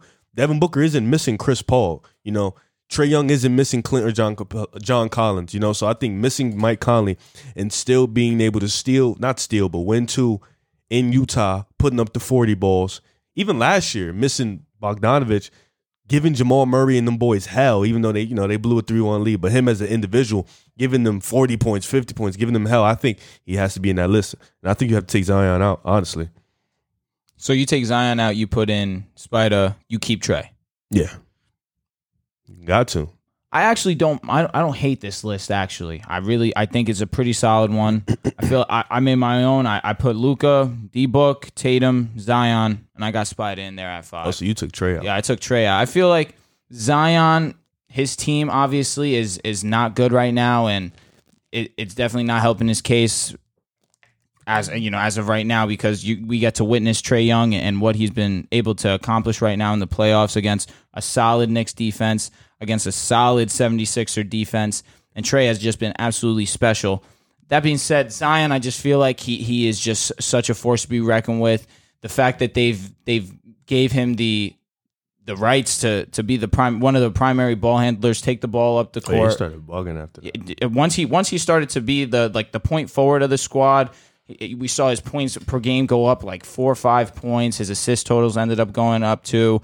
One thing I will say from Zion, we need to see him be more confident in that 3-point shot. That would definitely open up the floor, especially because right now, if I'm trying my hardest to guard Zion, I'm just going to guard him going left because it seems as he's definitely more confident going to the left as opposed to the right. I think there was one game they were playing the Celtics. So you guard him going left? You have to. He's a lefty. Exactly. You have to guard him going to his left hand. What do you mean? If he's a lefty, you're going to guard him going guard left? somebody going to their dominant hand. As in, be prepared for their left hand. Force them. All right, sorry that the wording came out wrong, but obviously he's dunk on you the entire game. He's going to violate me. But that's my point. You got to force him to go right because that's what the proper wording is. You force him to go right. You take his left hand out of his game. But as of right now, that doesn't seem to be an issue. He's easily averaging 28 points at 20 years old. Once they get him a supporting cast of players that are actually fit his skill set, I think that he'll definitely take off. I feel like not having Spider in that list was a little disrespectful. Tatum, I completely understand. He had an Allen Iverson-esque moment against the Nets where he caught one, ended up dropping 50 plus points against the Nets. It was crazy. Devin Booker slayed the king. Unfortunately, he beat my Lakers, and he's having a special run. He's shown in the past that he is an elite top 5 scorer in the NBA when he gets hot. Luka obviously is baby Bron minus the athleticism.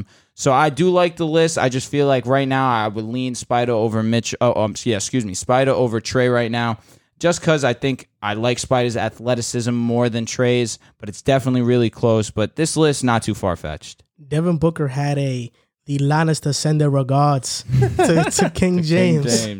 The Lannister send their regards. No, but I don't disagree with this list. I think Zion is probably the only person that you can take out because I think Trae Young deserves to be on there. And Draymond Green did say that he didn't know Donovan Mitchell was there. He didn't know he was under 25. Really? Yeah, so that's why. So he that turns 25 this September. So that's why Draymond didn't have did he change the list? He said he would take out Zion because he hasn't been in the playoffs. I think that's what he said. So rude. But, the thing about it is that, unfortunately for Zion, I think that he's going to be getting overlooked for the next couple of years because I don't have any confidence in the Pelicans building a good team around Zion. I just don't. So I think it's going to be a while until he gets his just due. But based off of production in the regular season, he's second to Luka on this list, if we're being honest. I'm with you. Whoa. I'm with him. Who's more productive than Zion? He's going to take Spider over him. No. He's going to take Tatum over him. I wasn't even going to say Tatum. What the hell? You got a Motorola ringtone. It's ringing mad loud. I was like, OD. You chose that ringtone yourself? I think that's the one that comes with it. No, I might have chose that by myself. That's definitely not the one that comes with it. Really? What's the one that comes with it? Let me see. It's like the alarm clock. Yeah, then I probably did end up just switching that. Why did I do that? I don't know. Yeah, that's a Motorola ringtone. Whatever. Tatum. What the hell? I just feel like Zion does a little bit more. Tatum obviously is amazing offensively, but better defender. You're taking Tatum defensively over. Oh yeah, Zion has penguin feet. Okay. You don't think his athleticism makes up for it though? Off ball, I think he's a really bad on ball defender. Okay. Yeah, he's a really bad defender, no doubt. And Tatum is the clear offense. He's a clearly better offensive And some player. breaking news just happened. The All NBA teams have been announced. We're not going to get too deep into it right now. We'll talk about it probably next show. But okay. First team, Nikola Jokic, Giannis, Curry, Doncic, and Kawhi. Second team, Chris Paul, Dame, Embiid, Randall, and LeBron. Third team, Kyrie, Bradley Beal, Gobert, Jimmy Butler, and Paul George. No way. That is... Yes. So who got snubbed? I'm trying Tatum. to see. Tatum. Oh, Tatum did get snubbed. We were talking about it too. Oh, yes. Steph Curry, Paul George. Yes. Paul George should not be there. I don't care. AD's not up there. Booker's not on it too. Yeah. Wait, Mitchell got on it? Wait, is Mitchell even on it? I don't think Mitchell is not on it. They put Beal up there? Is Gobert? They put Beal He over averaged him. 30. Gobert was third. He's the third center. He's going to be up there. They put Beal up there? Wow. Yeah, I mean, Harden didn't make it either. That's crazy. He missed didn't a play lot of enough, time. right? He missed a lot That's of time. ridiculous. KD didn't make it either. LeBron didn't play a lot. And he made second Embiid team. didn't play a lot. He played first team. LeBron played 51 out of 72. I told you had to play about 50 games to get in there. Let me check. KD didn't make it, right? Yeah, KD didn't make it either. So the Nets, Kyrie made one. Though, right? Okay. Harden played 44 games. Yeah, this season. I knew it. You had to play at least 50 to get in there. I think LeBron played either 50 flat or like around 51, 52. Kyrie is and the third now team? Luka's eligible to sign a $200 million contract extension. Yeah, Steph's going to get that. I think he already got it, didn't he? No, he's about to get another one. But Wow, he's that's not crazy. but Luka's about to be the first rookie to sign for 200. Yeah, but Steph's going to be the first guy to get two 200s. Is he? Yeah. That's lit. No, he's the greatest, bro. That's lit. Okay. And who cares? And then once the NBA's cap keeps going up, Luka's going to get $500 million. You see how he 1 year. tries to shit on Curry's greatness? Uh-huh. Hating, man. It's ridiculous. It's just the way of the Does Harden times. get money? Of course Harden gets money. Does he get like Steph money though? Yes. He's No, a he max doesn't. player. He does. Yes, But he I'm does. talking about the endorse. You got to bring in the endorsements, a sneaker You deal. got a point. Yeah, Steph is like But the I'll give- third. whoa. Harden's shoes are nicer than Curry's. Yeah, but Steph is get paid more. He's Well, actually only because behind he's LeBron the, and he's KD. the only one on Under Armour. Of course, he's going to get more. Why are you counting a man's money? We're really arguing about who makes more money. I don't care about that. I'm sorry. I just got to one up you. You feel me?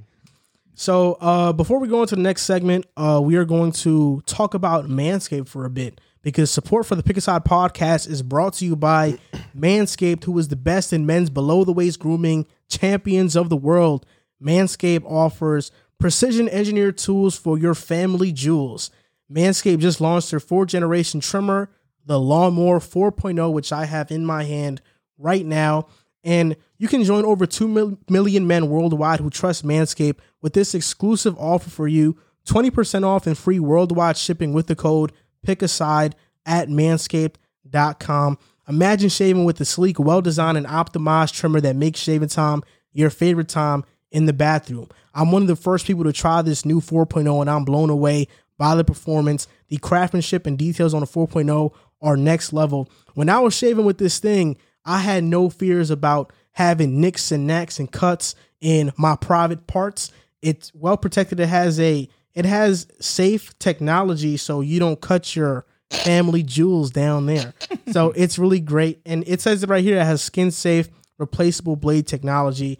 And it even has a 4,000K LED spotlight so you can see where you're cutting. It gives a light. You can light up your thing. It's also waterproof, so I know a lot of people. Light up your thing. So they thought of everything. Yes, and it's waterproof, so you can shave in the bathroom as well. And I think that's where a lot of people tend to shave, in the bathroom. Oh, for sure. It's the most comfortable. Definitely. And you can shave in the bathroom because it is waterproof. You can change the blades, and it has wireless charging. Well, no, this is wireless, but it also has wireless charging. And this is honestly just a great product. And with our code PICKASIDE, you can save 20% off, and they offer free worldwide shipping when you get it. So get 20% off and free shipping with the code PICKASIDE at manscaped.com. That's 20% off with free shipping at manscaped.com with the code PICKASIDE, and unlock your confidence with Manscaped. I know Jordan ordered one with our code, and I don't know if he's tried it yet, but I'll ask him next time. So Manscaped, shout out to Manscaped. Shout out to Manscaped. Shout out for real. It's a great product. A lot of people have been sponsored by Manscaped before. Really? And yeah, it's a popular product. Manscaped looking out for YouTube. Shout out. You know that ever since Manscaped has sent us this, I go on Instagram and on Twitter and even on Snapchat, I get a bunch of Manscaped ads, sponsored ads. Makes sense. Yeah. They're always listening, bro. Now on to this next basketball topic, the last basketball topic of this show. There was a report that came out about Luka Doncic and his desire to stay with the Mavericks long term. Today, he just made All-NBA first team, which means he's eligible for a $200 million rookie extension. He even said in a press conference, what do you think? Of course he's going to sign it. With a smile. He's going to sign it, no doubt about it. So even if his desire isn't to stay with Dallas long term, he's going to be here for at least 4+ years because of that contract, no doubt about it. But this article was written by two Athletic journalists, Tim Cato and Sam Amick. And The Athletic is a trusted publisher. I love it. Yeah, I'm subscribed by it. yeah, they are a trusted publisher, so I'm not knocking this report, but Mark Cuban did quote tweet a tweet about this article and said complete bullshit. So he obviously thinks that this article is full of shit, but let's talk about it. Yeah. I read the article. It's not that long, but all people got to know is that Mark Cuban's right-hand man, his last name is Vulgaris. He was a gambler, and he was hired by Mark Cuban in 2018. And in one game, he sat courtside, and he told Luka to calm down and signaled like this with his hand. Luka got frustrated. He started back talking to him. They got into a back and forth. And Luka does not like this guy, but this guy is Mark Cuban's right-hand man. He's the director of quantitative research and development, which basically means he works for the analytics department. He makes decisions that he makes suggestions that influence decisions. Like the reason they got DeLon Wright and Seth Curry was because of him. on draft night in 2020, it was a complete disaster, according to this report, because this guy drafted Josh Green and Tyrell Terry without giving the scouting department any heads up that he was going to draft these guys. Wow. So they have called this guy the most influential voice in the Mavericks front office. That's because he's Mark's right hand. Yeah, because Mark Cuban is the most influential, but this guy, since he's the right-hand man, he's the second. And they're just saying right now it's a power struggle between the Mavericks because of the front office. And I want to know what you guys think about this. Do you think that Luka could potentially want out one day because of what's happening, this friction? And what team do you think he could go to? I mean, I have one in mind. I think it's the Knicks. I would love it. Yeah, I'm sure you would love it. I suck. I think, this is, I don't want this to come out like racist or anything, but I think what we've seen over the past with European players that find a home in a... I don't think that's racist. Yeah. I wrote the same thing in mine. Oh, okay. Yeah. I don't even know what you're about to say. I'll let you say it. I think what we've seen from Europeans or, just people players overseas. Yeah, players overseas, they come, they find a home, they dominate at that home, they build the foundation here, they tend to stay for a long time, Hakeem, Dirk, guys like that. So I think with Dallas, Mark Cuban's a smart guy. I think we can all agree he's a very smart businessman. He's a smart owner. Dallas has been competitive, not recently, but they've been competitive over a stretch. I think he's going to make the best choice for Luka, and I think if he had an option of choosing Luka or his right-hand man, he's going to fire his right-hand man in a heartbeat. I think that's just Luka's a generational player. Yeah, he's good. I think he's going to be here for a long, long time. I don't think he's going to. That mockery of a franchise you said. I think he's going to be in Dallas for a pretty long time. I think Mark Cuban's going to assess the situation, but I think what it was Luka was just in a heated game. It was a high violence situation, and him telling him to calm down, it would make any one of us frustrated.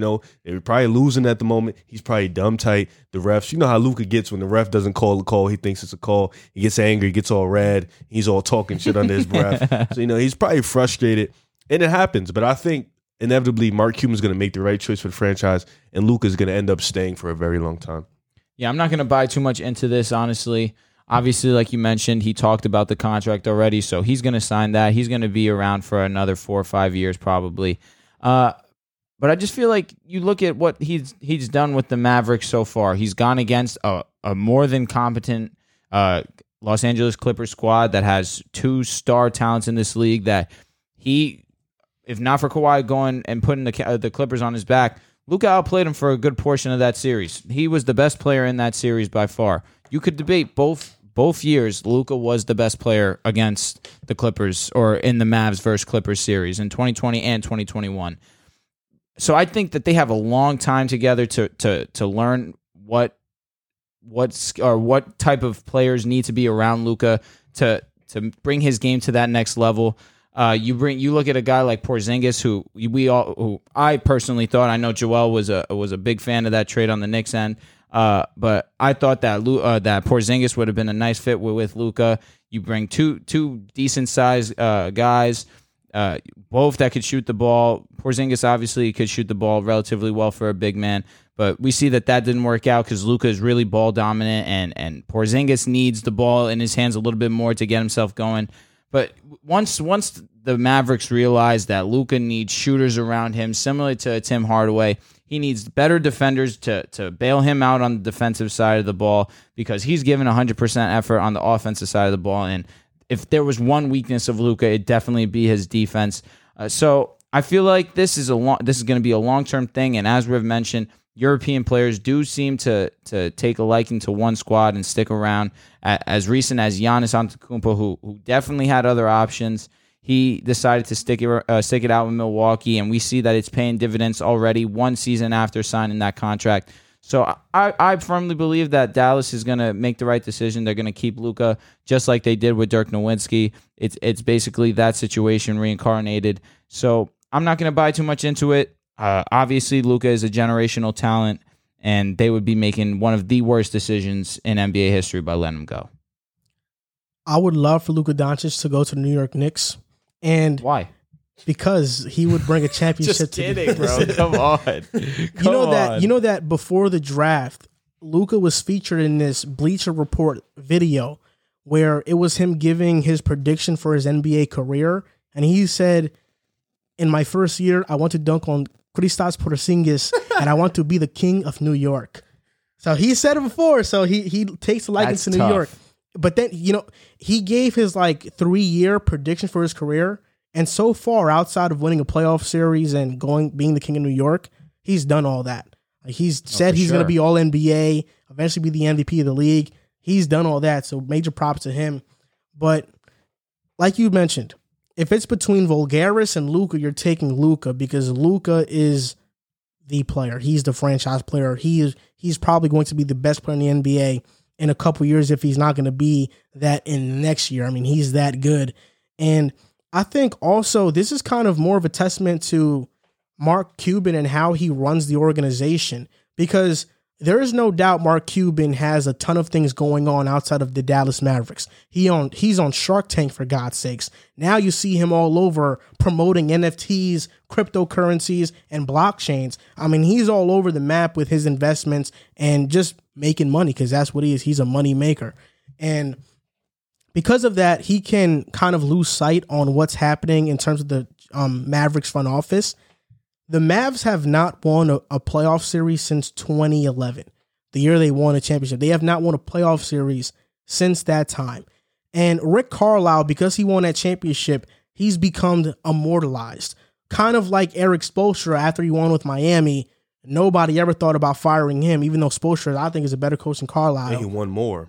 The thing about Carlisle, though, that year when they won the championship, his assistant coaches were really great.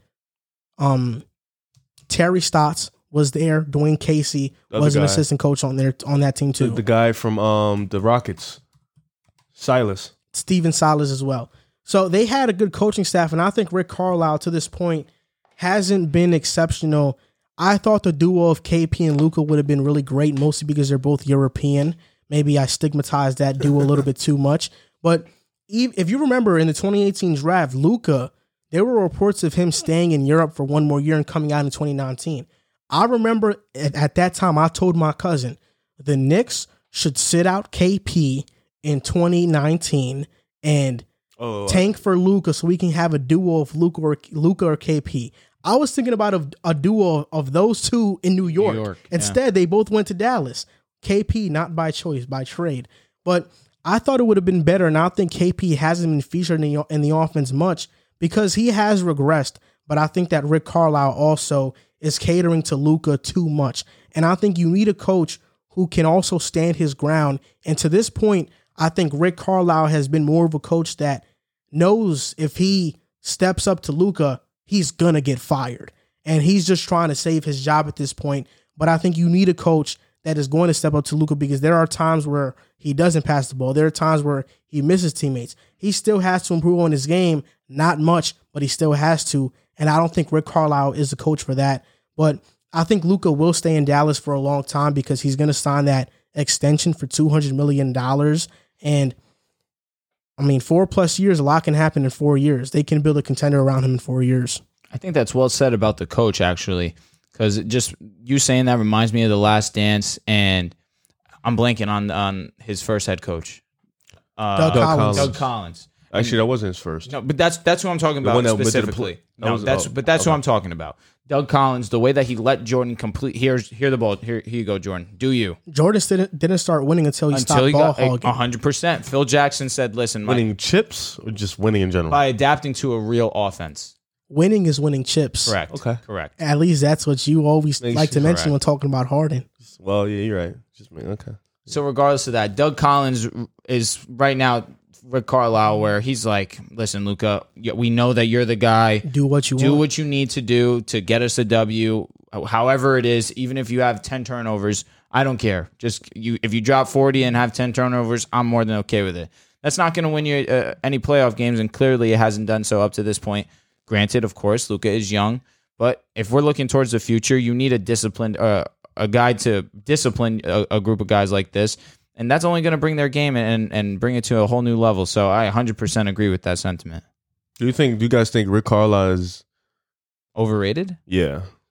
I do think he's overrated. At this point, they have a decent amount of... I won't say he's overrated just because I feel like head office has a part of that too.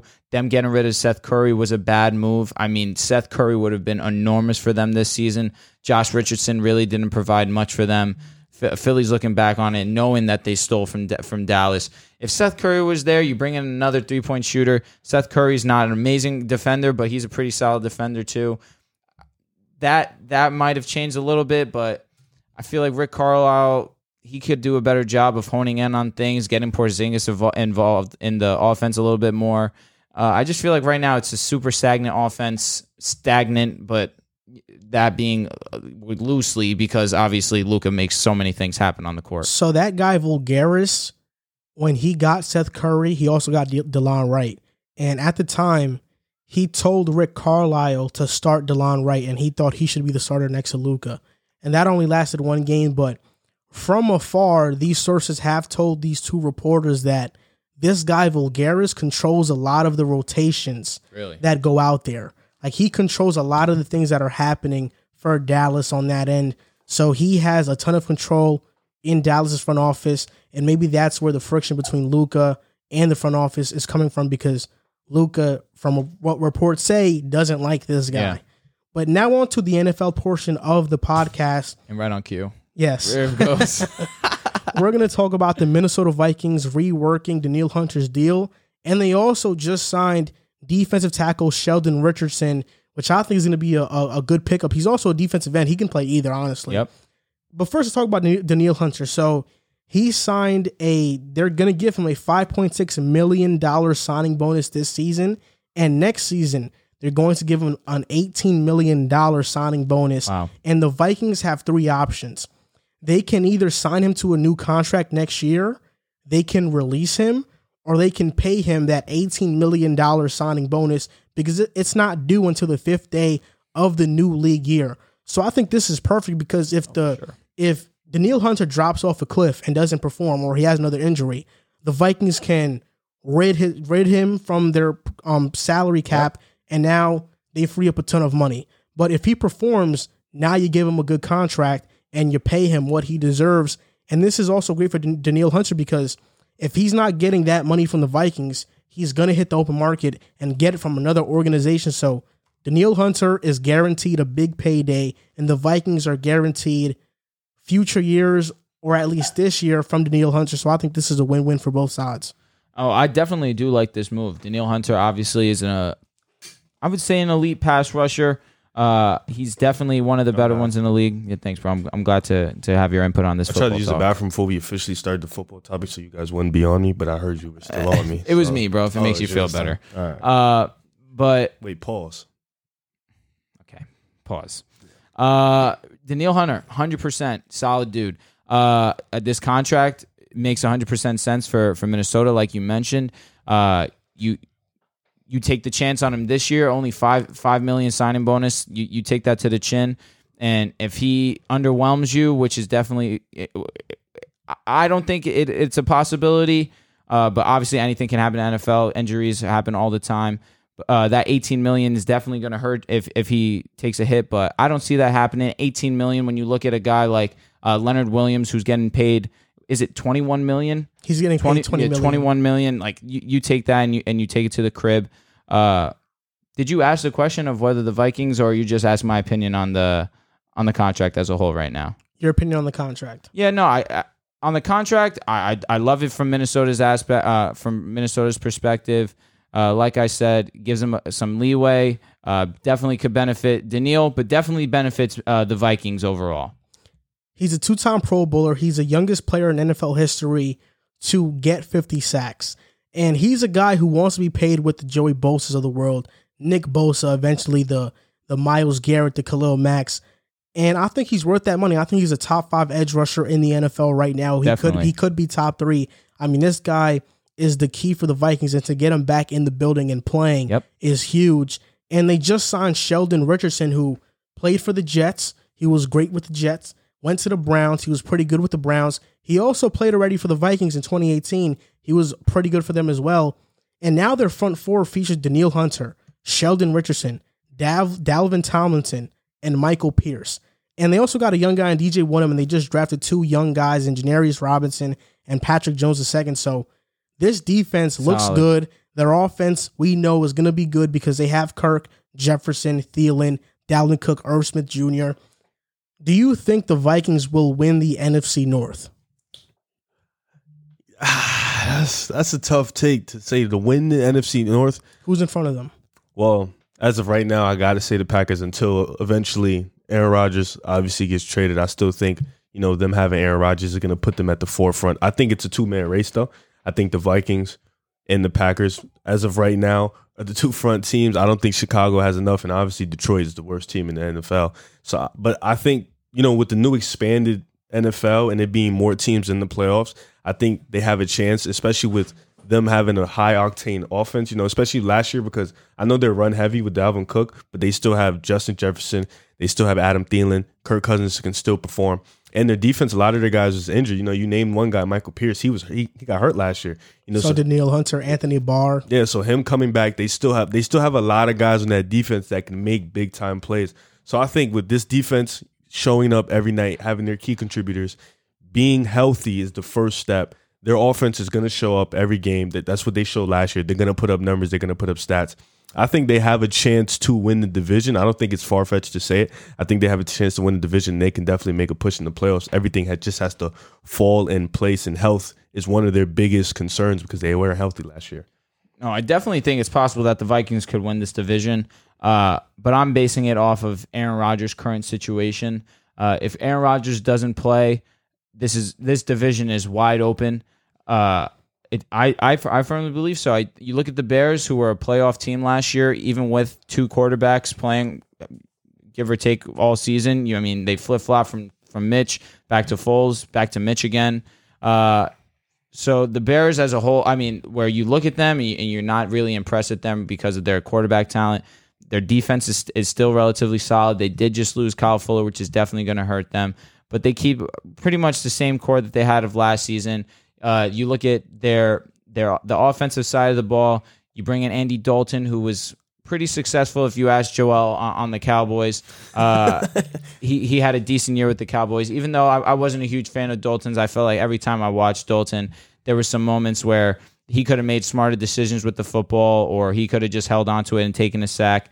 Regardless of that, I think Dalton is an improvement from Mitch Trubisky.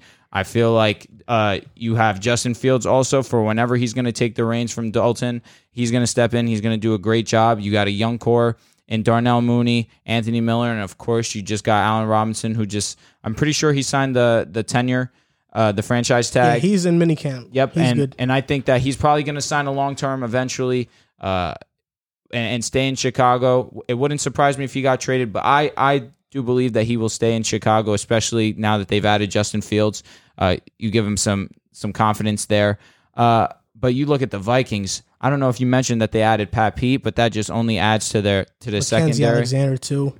You have oh my God, Cameron, the free safety Harrison Smith. I just blanked on him. Of course, the young guy. Is Anthony Harris gone? Anthony Harris is gone, but they got Xavier Woods. Okay. All right. Okay. So safety from the Cowboys, which is firm, and then you bring in a seasoned vet and Patrick Peterson. This team is just revamped on all sides of the ball. They brought in some offensive line pieces. They drafted Christian Darrisaw, correct? I'm pretty sure that's who they took. Yep. The Chargers took Elijah Vera Tucker, correct? No, the Chargers took Rashawn Slater. The Jets took Elijah Vera Tucker. Okay. Correct. So I love the moves that they made this offseason. And like I said, if Aaron Rodgers is not on the Green Bay Packers, this division is wide open. 100%, I believe so. I 100% disagree. Okay. Yeah, no, the wide reason open part, why I disagree with you. Is I'll get into this first. They also got Bashard Breeland. That's going to be huge. You're saying Minnesota. Minnesota. You're all in on Minnesota. He's definitely all in on Minnesota this year. And just for my track record, 2 years ago, I was all in on Tennessee. You want to do this? Wait, you sure you want to do this? Yes, we can do this. Okay. You were all in on Oakland. They didn't make it. Oakland was 6-4 2 years in a row. Okay, but they didn't make it. They collapsed, though. All right, so That's you were wrong. They were a playoff. They were a though. playoff team at the time. Oh my goodness! I can't Las Vegas now. Let's address. No, but you were Oakland at the time. Yeah, at the time, yeah, it was Oakland. They were 6-4. They just collapsed down the stretch. Yeah. It's not my fault. That happens. But I'll say this: 3 years ago, when it was Trubisky's second year in the NFL, I said Chicago would make the playoffs. They went 12-4. 2 years ago, I said the Titans will make the playoffs. They went 9-7 or 10-6, one of those, and they won 2 playoff wins. No, I 9-7. was all in on Ryan Tannehill. Last year, I called the Bucs win the Super Bowl right when they got Brady, I said they would win the Super Bowl. Before they got him, I said they'd make the playoffs. I knew they had a great and stacked roster. If Aaron Rodgers gets traded and Jordan Love is the starting quarterback for the Vikings, this division... Packers. Gotcha. For the Packers, my fault. That's all right. This division, 100% is going to the Minnesota Vikings, no doubt about it. The Lions don't have a chance. The Bears don't have a chance. The NFC North schedule is gruesome, and only the strong will survive. The Vikings. You watch way too much Game of Thrones. You've seen Minnesota's coaching staff. It's been questionable at times. I trust Matt Nagy. You do? I mean, compared to Zimmer, Mike Zimmer has more playoff appearances. Has more playoff wins. His team is better. He makes a field goal. Matt Nagy gets on the board. I agree, but I'm just going by Matt Nagy or Mike Zimmer. I mean, Mike Zimmer, he's a defensive specialist. His defenses have been top 10 in the NFL. And Matt Nagy is an offensive specialist. But his defense and his offenses have been abysmal. Yeah. And still made it work with Mitch Trubisky because and their Nick Foles. defense is elite. I'm with you. That's I'm with the only you. thing. But That's a last year, fact. Montgomery didn't take a leap last year? He did. He did. He did. No doubt about it. But look, this is what I'm saying. If Aaron Rodgers does play for the Packers, I still have the Vikings winning the division. They're the best team in the NFC North. They're the most complete team. And I think their offensive line is going to take a jump. I'm with you Brian there. O'Neill is a good tackle. Garrett Bradbury, hopefully he can be better. You have a guy they drafted in Wyatt Davis from Ohio State. You also got another guy, and I'm forgetting their other guard's name. I'm going to remember it in a little bit. But then you also drafted Christian Darrisaw. He's going to be good for them. So all around, I think the Vikings are going to be solid. Their offensive line is a good run-blocking offensive line. They're just not good in pass protection. If they can fix that up, they'll be better. But you look at their linebackers, Anthony Barr, Nick Vigil, and they have Eric Kendricks, their safeties, Harrison Smith, Xavier Woods, their corners, Bashard Breeland, Patrick Peterson, Mackenzie Alexander, who was really good for the Bengals last year. You have Cameron Dantzler still. I mean, their corners are stacked, and Jeff Gladney, who knows what's going to happen with his legal situation, but he's still a young corner who was a first-round pick last year. And their defensive line, Danielle Hunter, Sheldon, Pierce. Do you think Sheldon's washed?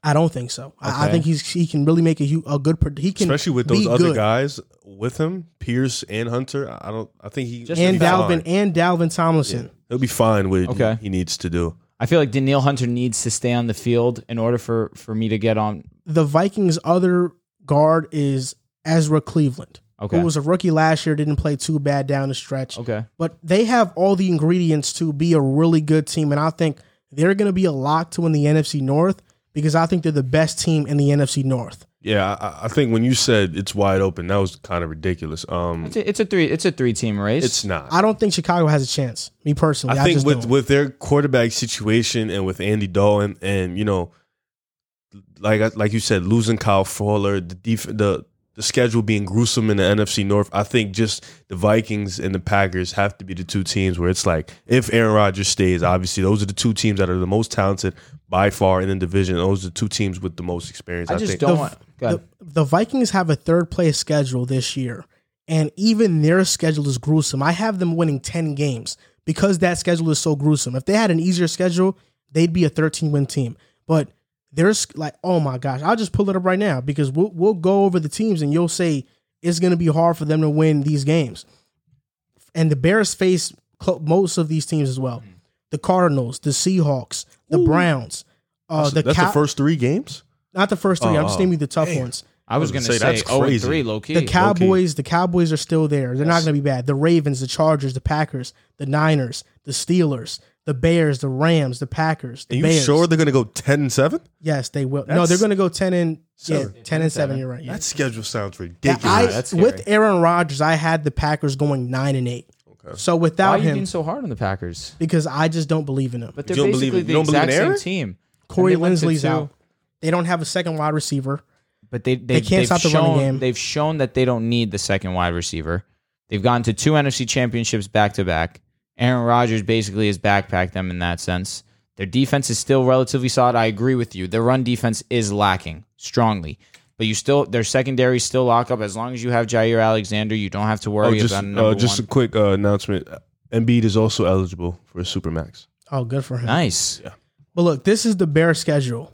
The Rams, L. the Browns, L. Rams will the Packers, L. the Bucks, L. the 49ers, L. the Steelers, L. the Ravens, L. the Cardinals, L. the Packers again, the Vikings, relax. the Seahawks, L. the Giants, no slouch, and the Vikings is going to be week. It's just people have slept on the Bears in previous seasons. I'm There's just a lot not of going to L's. sleep on them. I'm not going to sleep on them again because there's no way I could have gone into What's last your season. team in football again? Denver, right? Broncos. Yeah, Denver. I'm solid. No, I just for some reason I completely forgot. No, all good. So I have the Vikings winning the NFC North 100%. Okay. I have if Aaron Rodgers. Oh no, he's probably gone. Yeah, I have the Vikings winning the NFC if North Aaron stays, I'll lean Packers. If Aaron's gone, easily. I'm I going Vikings. think I'll lean Vikings. I think they're both going to make the playoffs though. The Packers and the If Vikings. Aaron plays, Because I think they'll both make I the agree. playoffs. Vikings definitely have a better roster than the Bears. I'm not arguing that. I just think the Bears have been surprisingly good over the last few years. So I'm not going to sleep. What did you say? You said both. I only think one team out of the North is I making said it. if I'm not gonna, Because I winter don't is coming. think Aaron. You gotta stop. You just gotta stop. You gotta stop with the winter is coming. But look, the NFC West, just those are 4 playoff teams right there. Seahawks, Correct. Cardinals, 49ers, and the Rams. I just can't say Aaron Rodgers is not gonna make the playoffs. I don't think he Go plays with the 9 Packers. and 8 though. No, you're Yes. saying if he were to be on. I'm saying that's why I keep saying if he's still there, I can't say Aaron Rodgers isn't gonna make the playoffs. I can't. No way. Are you going to pull up the schedule? I'll Yes. say Russell But before I it's say the Aaron. Packers, so it's not like they're I'll say Russell Yeah, before but I look, say Aaron. Wait, I'll say Arizona before I say Aaron. Saints, okay. Packers win. 49ers, Packers win. Steelers. Packers win. Whoa. They beat the 49ers 49ers. was They too could- easy. yes, You- they you Fully said- could. healthy? You said that Yes. too easily. No. Who's starting as their quarterback? They've blown Jimmy them out. Garoppolo. Okay, there you go. They've I'm fine. destroyed them repeatedly every time they fine. play them. They face Washington, W. Arizona, Washington's the Chiefs, good. the Seahawks, the Vikings. They'll split with the Vikings. Okay. The Rams, Okay, they could beat the the Ravens, Rams. the Browns, Could beat the Vikings again. Browns are I good. think They Aaron. have a tough I think schedule. the Packers can get 4 easy wins in the division, beating the Lions twice and beating the Bears twice. That's 4 wins right there Bears, alone. Bears, I don't know. They play Chicago. Chicago play them plays tough. Green Bay very tough. But I think they can get if they can get those 4 and then split with Minnesota. I can't easily say Arizona's going to make it over them. You Look said at 4 this. teams in that Look at division, this. and the Saints are going to East, fall off. NFC, yes. I don't think by that much though. But NFC East is one team right there, even though they probably would have the worst record. But do you look at the NFC South? Tampa Bay is winning that division. Saints they're going to be in the playoff hunt. I don't know if they're going to make they're it. definitely But gonna be in that's the two. That's It two. relies That's on two Jameis. teams. That's 3. right NFC there. North, I have the Vikings, so that's 3. Then NFC West, I think the Packers are better than I think Arizona. the 49ers will win the West. That's 4. Now we have 3 more spots. teams to pick from. Are the about the Rams? Rams? Are the Rams going to miss it with Stafford? No. Absolutely not. Then You really are the Seahawks going to miss it with Wilson? Wait. Maybe. But if the Seahawks, if you're picking the Seahawks with Russell, you gotta pick the Packers with Aaron, bro. I agree. The They Seahawks just aren't went that to- much better. They just went the to Seahawks are not that much back-to-back better, NFC bro. Championship games. Are the Arizona Cardinals missing it? Are they better than Their Green defense- Bay? Arizona's defense is still not. Do you trust in Kyler that Look, much? my playoff predictions are this. I Okay. have the Vikings, Right. Washington, Okay. Tampa Bay, Mhm. 49ers, Rams, Seattle. Okay. I have them as well. And that tiebreaker is going to be between the Cardinals and Saints. And Packers. No, I don't have them there. Crazy. It's going to be a tiebreaker Saints? between the Saints and the Cardinals. The Saints are not going to be bad. No, they're not. They're not going to be They're bad. not. You can't. I just don't. But that's what I'm saying. How can you think the Saints aren't going to be bad when they just lost their quarterback? But Because everything else is still there. and the Packers too, except Corey Linsley. But it's really not going to make that much of a Because difference. I believe in Jameis Winston. over Aaron Rodgers. Not over That's Aaron how you're Rodgers. making it sound. No. That's definitely That's how making it you're sound. making The it Saints sound. roster is better than the Packers roster It's always been better. But then why didn't they do anything last year? because they choke in the playoffs. Oh, okay. So then you're not gonna trust Aaron Rodgers in that situation. I'm not saying I don't. No, but yes, I you are. also look. Last year, I'm not a wizard. Last year, I said the Packers wouldn't make the playoffs either. So I'm Wow. just not high on Green and Bay. they shut you up. Jesus I'm just not Christ. high Matt on LaFleur Green is They went way to the better of NFC a coach than people give him Championship. credit for. He is. Now we're going to see what he does So without wait, Aaron Rodgers. you potentially. said I'm with you there. the Packers weren't going to make the playoffs last year, and they jumped all the way to the NFC NFC Championship. championship game. That's tough. That flipped on you bad. Yeah, 2 years in a row. They're not slouches. They don't need the wide receiver. That's only if Aaron too. stays, though, obviously. Le'Veon Bell the other day. Sorry to switch topics so abruptly. All good. I thought you were going to say something like Key. You just switched the topic. No, his facial expression. Yeah, like he was about to drop he was about to drop something crazy. Le'Veon Bell called out Andy Reid the other day on some random Instagram post. It wasn't even a football-related post. He said that I would never play for Andy Reid again. I'd retire first. And Tyrann Mathieu responded and said people blame their lack of success on others. And he's like, that's the difference between me and others. And that's why I'm so successful. Basically, that's what he said. I'm paraphrasing. Talk Matthew. So basically, I think this makes Le'Veon Bell look awful. I think, he left the Steelers, was horrible in the Jets, and it wasn't Adam Gase thing. I'm not going to say it wasn't. But you could obviously see Le'Veon Bell lost a step. He wasn't the same running back he was. He signs with the Chiefs, even though he had options with the Bills and the Dolphins to sign with them. But he signed with the Chiefs. He didn't get much of a workload. Andy Reid historically has fed the hot hand, and that was Damian Williams. Wasn't Le'Veon Bell. Le'Veon Bell. Daryl Williams. Yeah. So Le'Veon Bell said on Twitter, because he tweeted a bunch of other stuff about it, he said he doesn't regret what he said one bit because he believes Andy Reid lied to him about what his role was going to be on the Chiefs. What are your thoughts on this whole Le'Veon Bell calling out Andy Reid stuff? I just think Le'Veon Bell has been the same since the Jets days. I think Steelers days. Oh, I'm sorry. Well, he missed a year and then came back and played with you guys, played like garbage, and then ended up with the Chiefs. And I think it wasn't even just there. I think the Clyde Edwards, I don't want to say his name wrong. Hilaire. He was much better. I think Le'Veon, even when he played, he didn't look good at all. I think one game he had like -5 yards or 0 yards, like 5 attempts. Like he's not good anymore. And the old Le'Veon we used to see in the Pittsburgh Steelers days when he was a beast in the run game and the pass game. I know he thinks he's still that, but in a situation like that where you're playing for a championship team, you have to understand your role. And I think Le'Veon Bell is a little bit full of himself, and his ego is a little bit too high where he didn't understand. The Chiefs aren't ego guys. Like Patrick Mahomes, as great as he is, he's an ego guy. Travis Kelce, as great as he is, he's an ego guy. Same with Tyreek Hill. Le'Veon came into that situation thinking he was probably the best running back in the locker room. Yeah, and not just football. He thinks he's a good rapper too. No, he's garbage at that too. But no, he's like really horrible at that. But yeah, I think he walked into a situation thinking, I'm going to come in and be that guy again. And the Chiefs aren't those type of guys. They're, like you said, a feed the hot hand. Even if we don't eat, if we win as a team, we're all eating. So it's like you coming in and trying to be that guy again when you're not that guy, it was kind of a bad thing. Even AB, who walked into Tampa Bay, he didn't walk in with that type of ego. He changed his mindset. He didn't care if he got the ball. He walked in and just wanted to win. And I think Le'Veon Bell didn't really walk in and want to win. He wanted to be that guy he was again. And he's just not that. He sucks now. I feel like he went into Kansas City thinking that the play call was going to be different. And when you look at what he was doing on the Jets, where every single play was in halfback dive, of course I can understand where he was thinking, I'm going to go to Kansas City with one of the best play callers in football, and I could revive my career like that. So I can understand where he could be upset. That being said, you keep that internal, especially when you played like butt. He played like trash. There was multiple games where you watched Le'Veon Bell, and it was an eighth of how he looked in Pittsburgh. He was not as effective on the ground, not as effective in the passing game. I don't even know if they looked his way in the passing game. What I thought, truthfully, was that you had Clyde Edwards-Helaire, who was going to be that bruiser type running back, and then you were going to have Le'Veon being that pass catching type, because all his career, Le'Veon was dominant in the pass catching side of the ball. That being said, you don't make comments about a guy who has been widely respected in the NFL for basically his entire tenure in the NFL.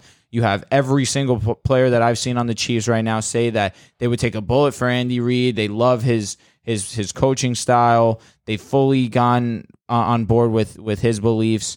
And so to hear Le'Veon come out and say this basically after they have ran the AFC 2 years in a row was definitely shocking to me. And also at the same time, I just don't appreciate that, especially if your play wasn't there. If you had played, even decent, then I can understand you saying something like this.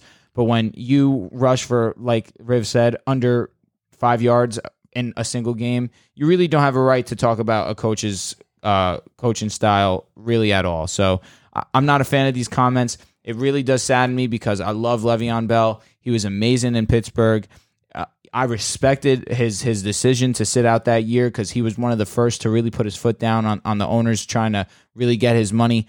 But unfortunately, ended up backfiring. He goes to the Jets, was horrible, unfortunately. Goes to the Chiefs, was horrible again. So it's just not a good look for Le'Veon. I think Le'Veon Bell has unofficially retired because Andy Reid is one of the most respected coaches in the league. I mean, his coaching tree, Le'Veon is out of a job for 9 teams already right there. Pat Shermer with the Broncos, Matt Nagy with the Bears, Nick Sirianni with the Eagles, Frank Reich with the Colts. I could go on and on.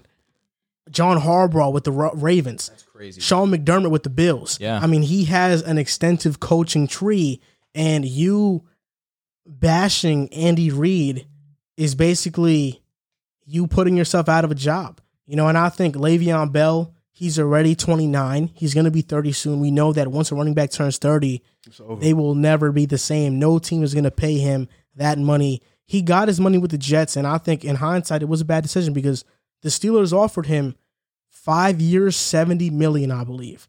He got 4 years, $52 million from the Jets. So he got basically the same amount of money, probably more guarantees, but he should have stayed with Pittsburgh because obviously the Jets wasn't a good fit if you were trying to win. He was a beast. He was by far and away the best running back in the NFL when he was on the Steelers. Bro. It was no question. He really established that pass catch rushing. He's the OG. Yeah, he's for him. sure. Dude fell off. So on to this topic, Matt Nagy was on an interview with Chris Collinsworth and said that Justin Fields won't be the week 1 starter. Nagy was quoted as saying this, and this was the clickbait quote. He said, Andy Dalton is our starter, Justin is our number 2, and we are going to stick with the plan. But the actual quote was, this was the full quote. I mean, Andy is our starter. Again, I can't predict anything. You know how it goes. There's so many things that can happen between today and week 1. But Andy is our starter and Justin is our number 2, and we're going to stick to this plan. So he didn't rule it out because he said he can't predict anything. Yep. And Twitter, everybody started bashing Matt Nagy, and they started saying, fuck your plan. Your plan is stupid. Everybody started bashing Matt Nagy. And this is crazy because Justin Fields has not proved anything.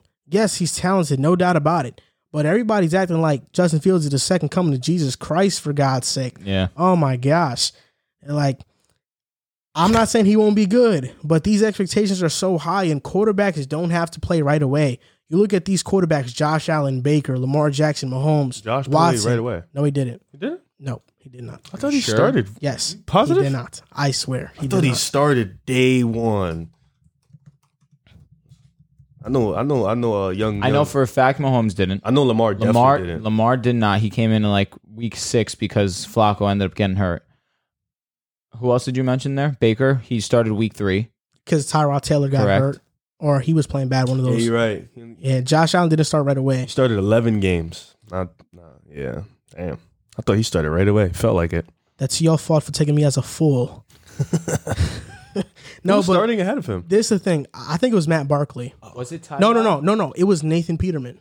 What the? He sucks. Was it Tyrod?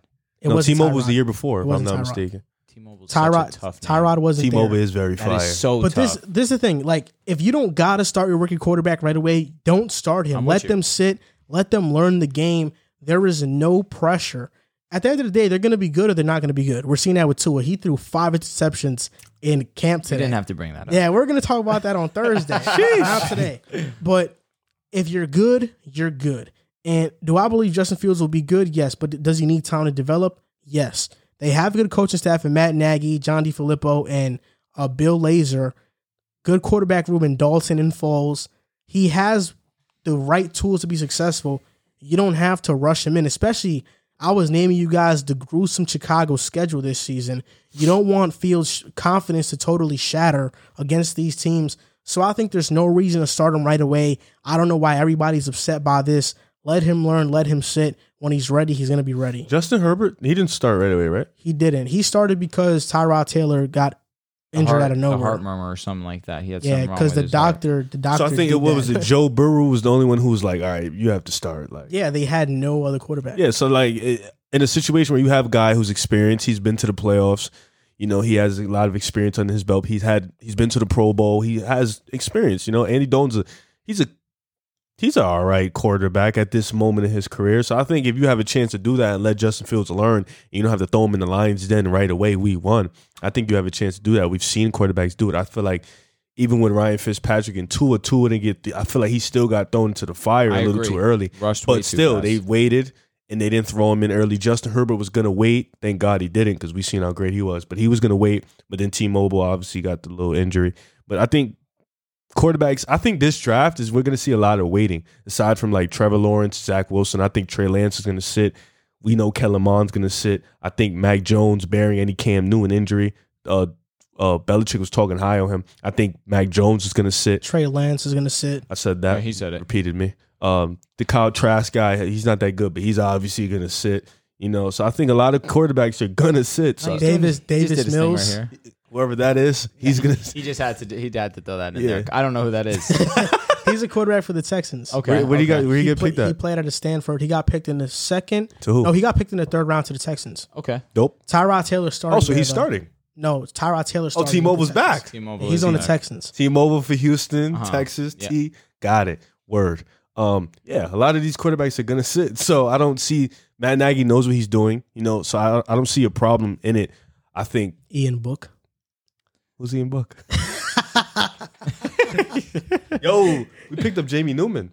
You released him already. Oh damn! Oof. Yeah. You told me he was like a beast, man. No, I said he has the physical tools, Ah. but he's not a good football player. Uh-huh. He's not a good thrower, but he has all the physical tools. Ian Book played for Notre Dame. He was in the college football playoffs this past year. What's your expectation of him? Not going to be that good, honestly. Okay. I don't have much faith. Yeah, So yeah, I'm a big supporter in letting the guy sit the year. I agree. I think unless you like in Cincinnati, where you absolutely all right, bro, you have to like play. Yeah. From day one, you play him. Unless you have a god like Andrew Luck or like Peyton Manning or something like that, I'm with you. then you play him Yeah. like How dare you compare him to the seven gods of the kingdoms that rule? yeah. This guy You wouldn't cringes last it. one day on the wall, bro. Yeah. Not one You day. wouldn't. They'd kill you. Yeah, bro. nah, You you're talk too gone, much. bro.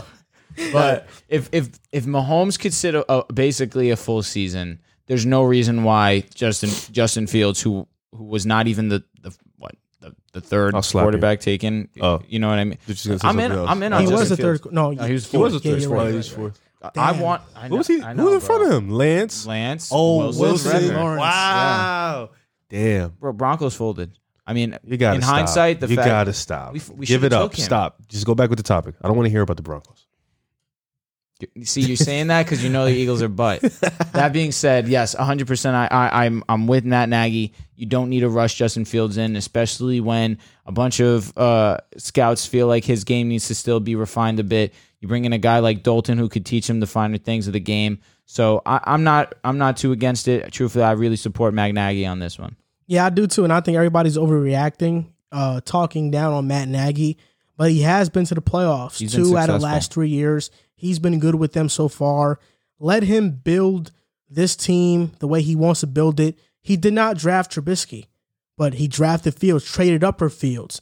So let Fields develop, let Fields learn, be patient, and we'll see when he plays how good he really is. I think he's the best player in the league. And now on to the last topic in this episode. You were He- about to speak in Game of Thrones. That's why you stuttered just now. No, that's Yes, not you right. was. No, I didn't. Yes, you was. ESPN is projecting the New York Jets to be the worst team in the NFL. And are they right or wrong in this projection? They think they're going to have the first overall pick next season. What are your thoughts on this? I think this is buffoonery. I disagree. You know, I think you guys have made an extreme adjustments to your team. I think you've bulked up your offensive line. I think you got a new quarterback. Thank God Darnay Boy wasn't it. I think you've got some help on the defense. And I think there's just a lot of teams that are worse than you guys. I think the Philadelphia Eagles, we're worse than you guys just because of the fact that We don't have a good quarterback, in my opinion. Our receiving core is very shaky at You're best. asleep. And no, you're asleep. Devontae Smith, Yeah, him, but who else? Jack Jalen Hurts? Rager. Oh my God, you're still high on that. Jalen Jalen Goddard. Rager's not bad. He's a I don't know. punt return. Bro, he's a- anyways, can I talk? Let him Can I talk? let him play his second season. And you know, Philly gets hurt a lot, and then you got the Lions. They're god awful. I think you guys would be way more better than I think Houston with the Deshaun Watson situation. I think you guys could definitely be better than them. I don't think you guys are. I think you guys are going to be in a lot of games. You're going to be in competitive games. I just don't think you're going to win a lot. But I don't think you'll be the worst team in the NFL, especially with your new coach, new culture, new vibe. Like it's just new energy in the Jets arena. So I don't see you guys being the worst. Definitely the Lions are going to be the worst. I don't hate this projection. I personally don't believe that they're the worst. But I do understand it. They're a young squad. Zach Wilson is probably going to be shaky his first rookie year. I do believe in the future that he'll definitely be significantly better than what he's going to do this year. I like the weapons that they have. I feel like they definitely need a stronger wide receiver one, even though I do like Corey Davis. I feel like you need a notch above him. Elijah Moore. Elijah Moore could be that guy. I'm with you. He's been here you go. awesome in training camp. Listen, I'm He's not playing, going to... Isn't he playing Jets quarterbacks? And that's where I was going to go next. Your secondary's still spotty. You got Marcus May, but other than that, you really don't got much on the secondary Jason side. Pinnock. Listen, bud, you're not going to convince me, unfortunately. Your defensive line, They play you guys this year too. yeah, they're going to get smoked, especially when we got Rodgers. He knows it. But on the defensive line, Quinn Williams, he's definitely the guy on that defensive line that really, it pops out to you on a page. Carl Lawson too. Carl Lawson, that was a really good Rankins. pickup. That's another good pickup. But your linebackers need some help. Not a fan of that linebacking core. I just feel like as a whole, the team's too young. I like the core for the future for sure, but just going into this season, I don't hate the projection. I feel like Jets fans obviously see that they're projected the worst, and they feel like that's disrespect. It's really not. It's not too disrespectful. It's disrespectful because this season we're going to be flying high, not crashing low. And the Jets made a ton of additions. Sheldon Rankins, Carl Lawson, Gerard Davis, who a lot of other teams were very high on. Former first-round pick, goes to the Jets. We're going to use him right with Robert Saleh. Corey Davis, LaMarcus Joyner, Vinny Curry from the Eagles, CJ Mosley is coming back. Corey Davis, Tevin Coleman, Elijah Vera Tucker, Elijah Moore. I mean, we got guys. And we also drafted Michael Carter, running back out of North Carolina. We got guys. And on top of that, Zach Wilson is going to be a star player, no doubt about it. He's gonna throw for over 20 touchdowns in his rookie season, no doubt about it. Because Zach Wilson is that guy, BYU, bringing him young. He knows he's a baller. Zach Wilson, to me, is the best quarterback in this draft, no doubt about it. I'm not saying that because I'm a Jets fan. I'm saying that because I understand the game and I understand what I see in Zach Wilson. Hey, let me break this down for you. I'm going to shoot you your schedule real quick. Just tell me when the L. Okay? Let me just tell you this first. Aaron Schatz from Football Outsiders projected the Jets to be the worst team in the NFL and have the first overall pick. This guy will be wrong. And he even admitted that 7 teams projected to finish with the top 10 pick over the past 3 seasons have made the playoffs. Do I think the Jets will make the playoffs? Absolutely not. But will they be the worst team? No. The number 1 and number 2 overall pick next year will be the Lions or the Texans. It's going to be one of those. One of them will have one of them will have 2. It's going to be between those 2. Those will be the worst 2 teams in the NFL. The Lions and the Texans. Okay. You play the Panthers. That's a win. Week 1. Yeah. Darnold Boy's throwing 5 interceptions. Yeah, it's definitely week 1. Then we got Patriots. Loss. Denver. Loss. Titans. Loss. Falcons. Win. Okay. Patriots. Loss. Bengals. Win. Colts. Loss. Bills. Loss. Dolphins. Well, win. Is that at home or away? It's at home. It's We'll give win. you a We'll split. split. I'll give We'll you a split. Texans. Win. Philly. It's at you guys though. Win. Yeah. Saints Loss. at home. Dolphins back in Loss. Miami. Jaguars. Win. Bucks. Loss. Bills. What week is that? End of the week. End of the year. We'll win because they'll rest the starters. So it sounds like you'll have a comparable, like you'll have a good record. I'm predicting this to go. He was being generous with some of these. I'm projecting the Jets to go 6-11. I don't see that. I don't think that's far fetched. It's a little too high in my opinion. Listen, I think the Jaguars could be worse than I don't them. mean to sound disrespectful towards the Jets. I like their future. I do like their future. No, I'm screaming. This season, I'm not in. I'm not in yet. You get if Salah's first season. Give him another year to really get the culture the way that he wants it. I'm sorry if this is upsetting you, bro, but I'm being real. No, I'm telling you, the Jets are going to surprise people. Zach Wilson specifically. I'm not sleeping on Zach Wilson. I do believe he is built like that. He is a future superstar in this league. I just don't think it's right away. You saw it with Josh Allen. You saw it with, Baker Mayfield's actually the opposite, where he was amazing, then he was kind of but then he was good again. I would say Lamar was pretty solid his rookie year. I'm trying to think of rookies that were kind of mediocre their rookie year. I guess Goff was kind of Josh Allen. Well, that's the first name I said. Carson Wentz. I mean, I guess he was kind of. He was average. Yeah, right. He's average, very average. Tua was terrible. We'll see what happens this year, but that's besides the point. Well, I do believe in this Jets team in the future. I just don't. I don't think that it's that far fetched. Not really. They're too young to really make some noise. I think it is. I think Aaron Schatz is going to eat his words. Okay. I think you will eat your words. I might, and I'd be willing to shake your hand and say I was wrong. And you will become a believer in the light God. You said a few wins there. Jaguars are going to be better than you guys this year. You think so? I do think so. That's It's gonna be debatable. close. That's The definitely Jaguars debatable. had a better offseason than you guys did, and we've spoken about that. They also have a rookie Slightly. QB though, just like them. I agree, but I feel like they did a lot more to hone in on Trevor being the future. I got to see their schedule. Fair enough. I just feel like that game in particular. They're definitely going to be better than the Lions in Houston. And the Falcons, too. You gave them a W. That was generous. I don't think it is. I mean, the Falcons have a head coach right now who was a great offensive mind when he had a great running game.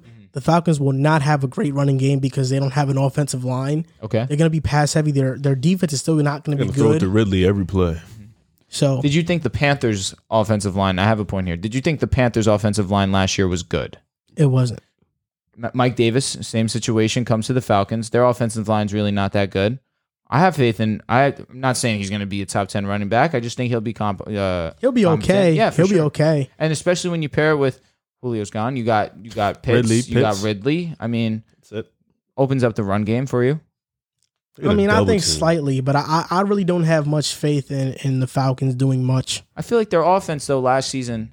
I feel like we're going off topic. Without not really, Julio, but- though, Agreed, but Kyle Pitts is obviously a poor man's Julio Jones, similar build. There's no reason why he can't put up superstar numbers. he will. He will. I just feel like last year Atlanta's problem wasn't offense; it was defense, and I just think that And they did nothing to fix that. Agreed, but when they're playing you guys, is that really going to be that much of an issue? am We're going to find screaming. out. It's not, but we play them in London. Okay, So they don't even have home field advantage. Oh, it's in London? Yeah. Yeah. Dope. that's pretty lit. Dope. Okay, So this is going to do it for Liverpool? this episode of the Pick a Side podcast. Yes, This sir. was episode 92. Right now, the Nets and Bucks game is going on, so I'm going to make this quick. You can follow us on Instagram and TikTok at Pick a Side Podcast, on Twitter at Pick a Side Pod. And if you guys want to, you also could review our podcast on Apple Podcasts and raise our rating up because that's how these ratings go. You know, fuck ratings. Fuck rankings. That's what Dame once told me, and Steph Curry. So thanks for watching, guys. Thanks for listening, and we'll see you guys next time.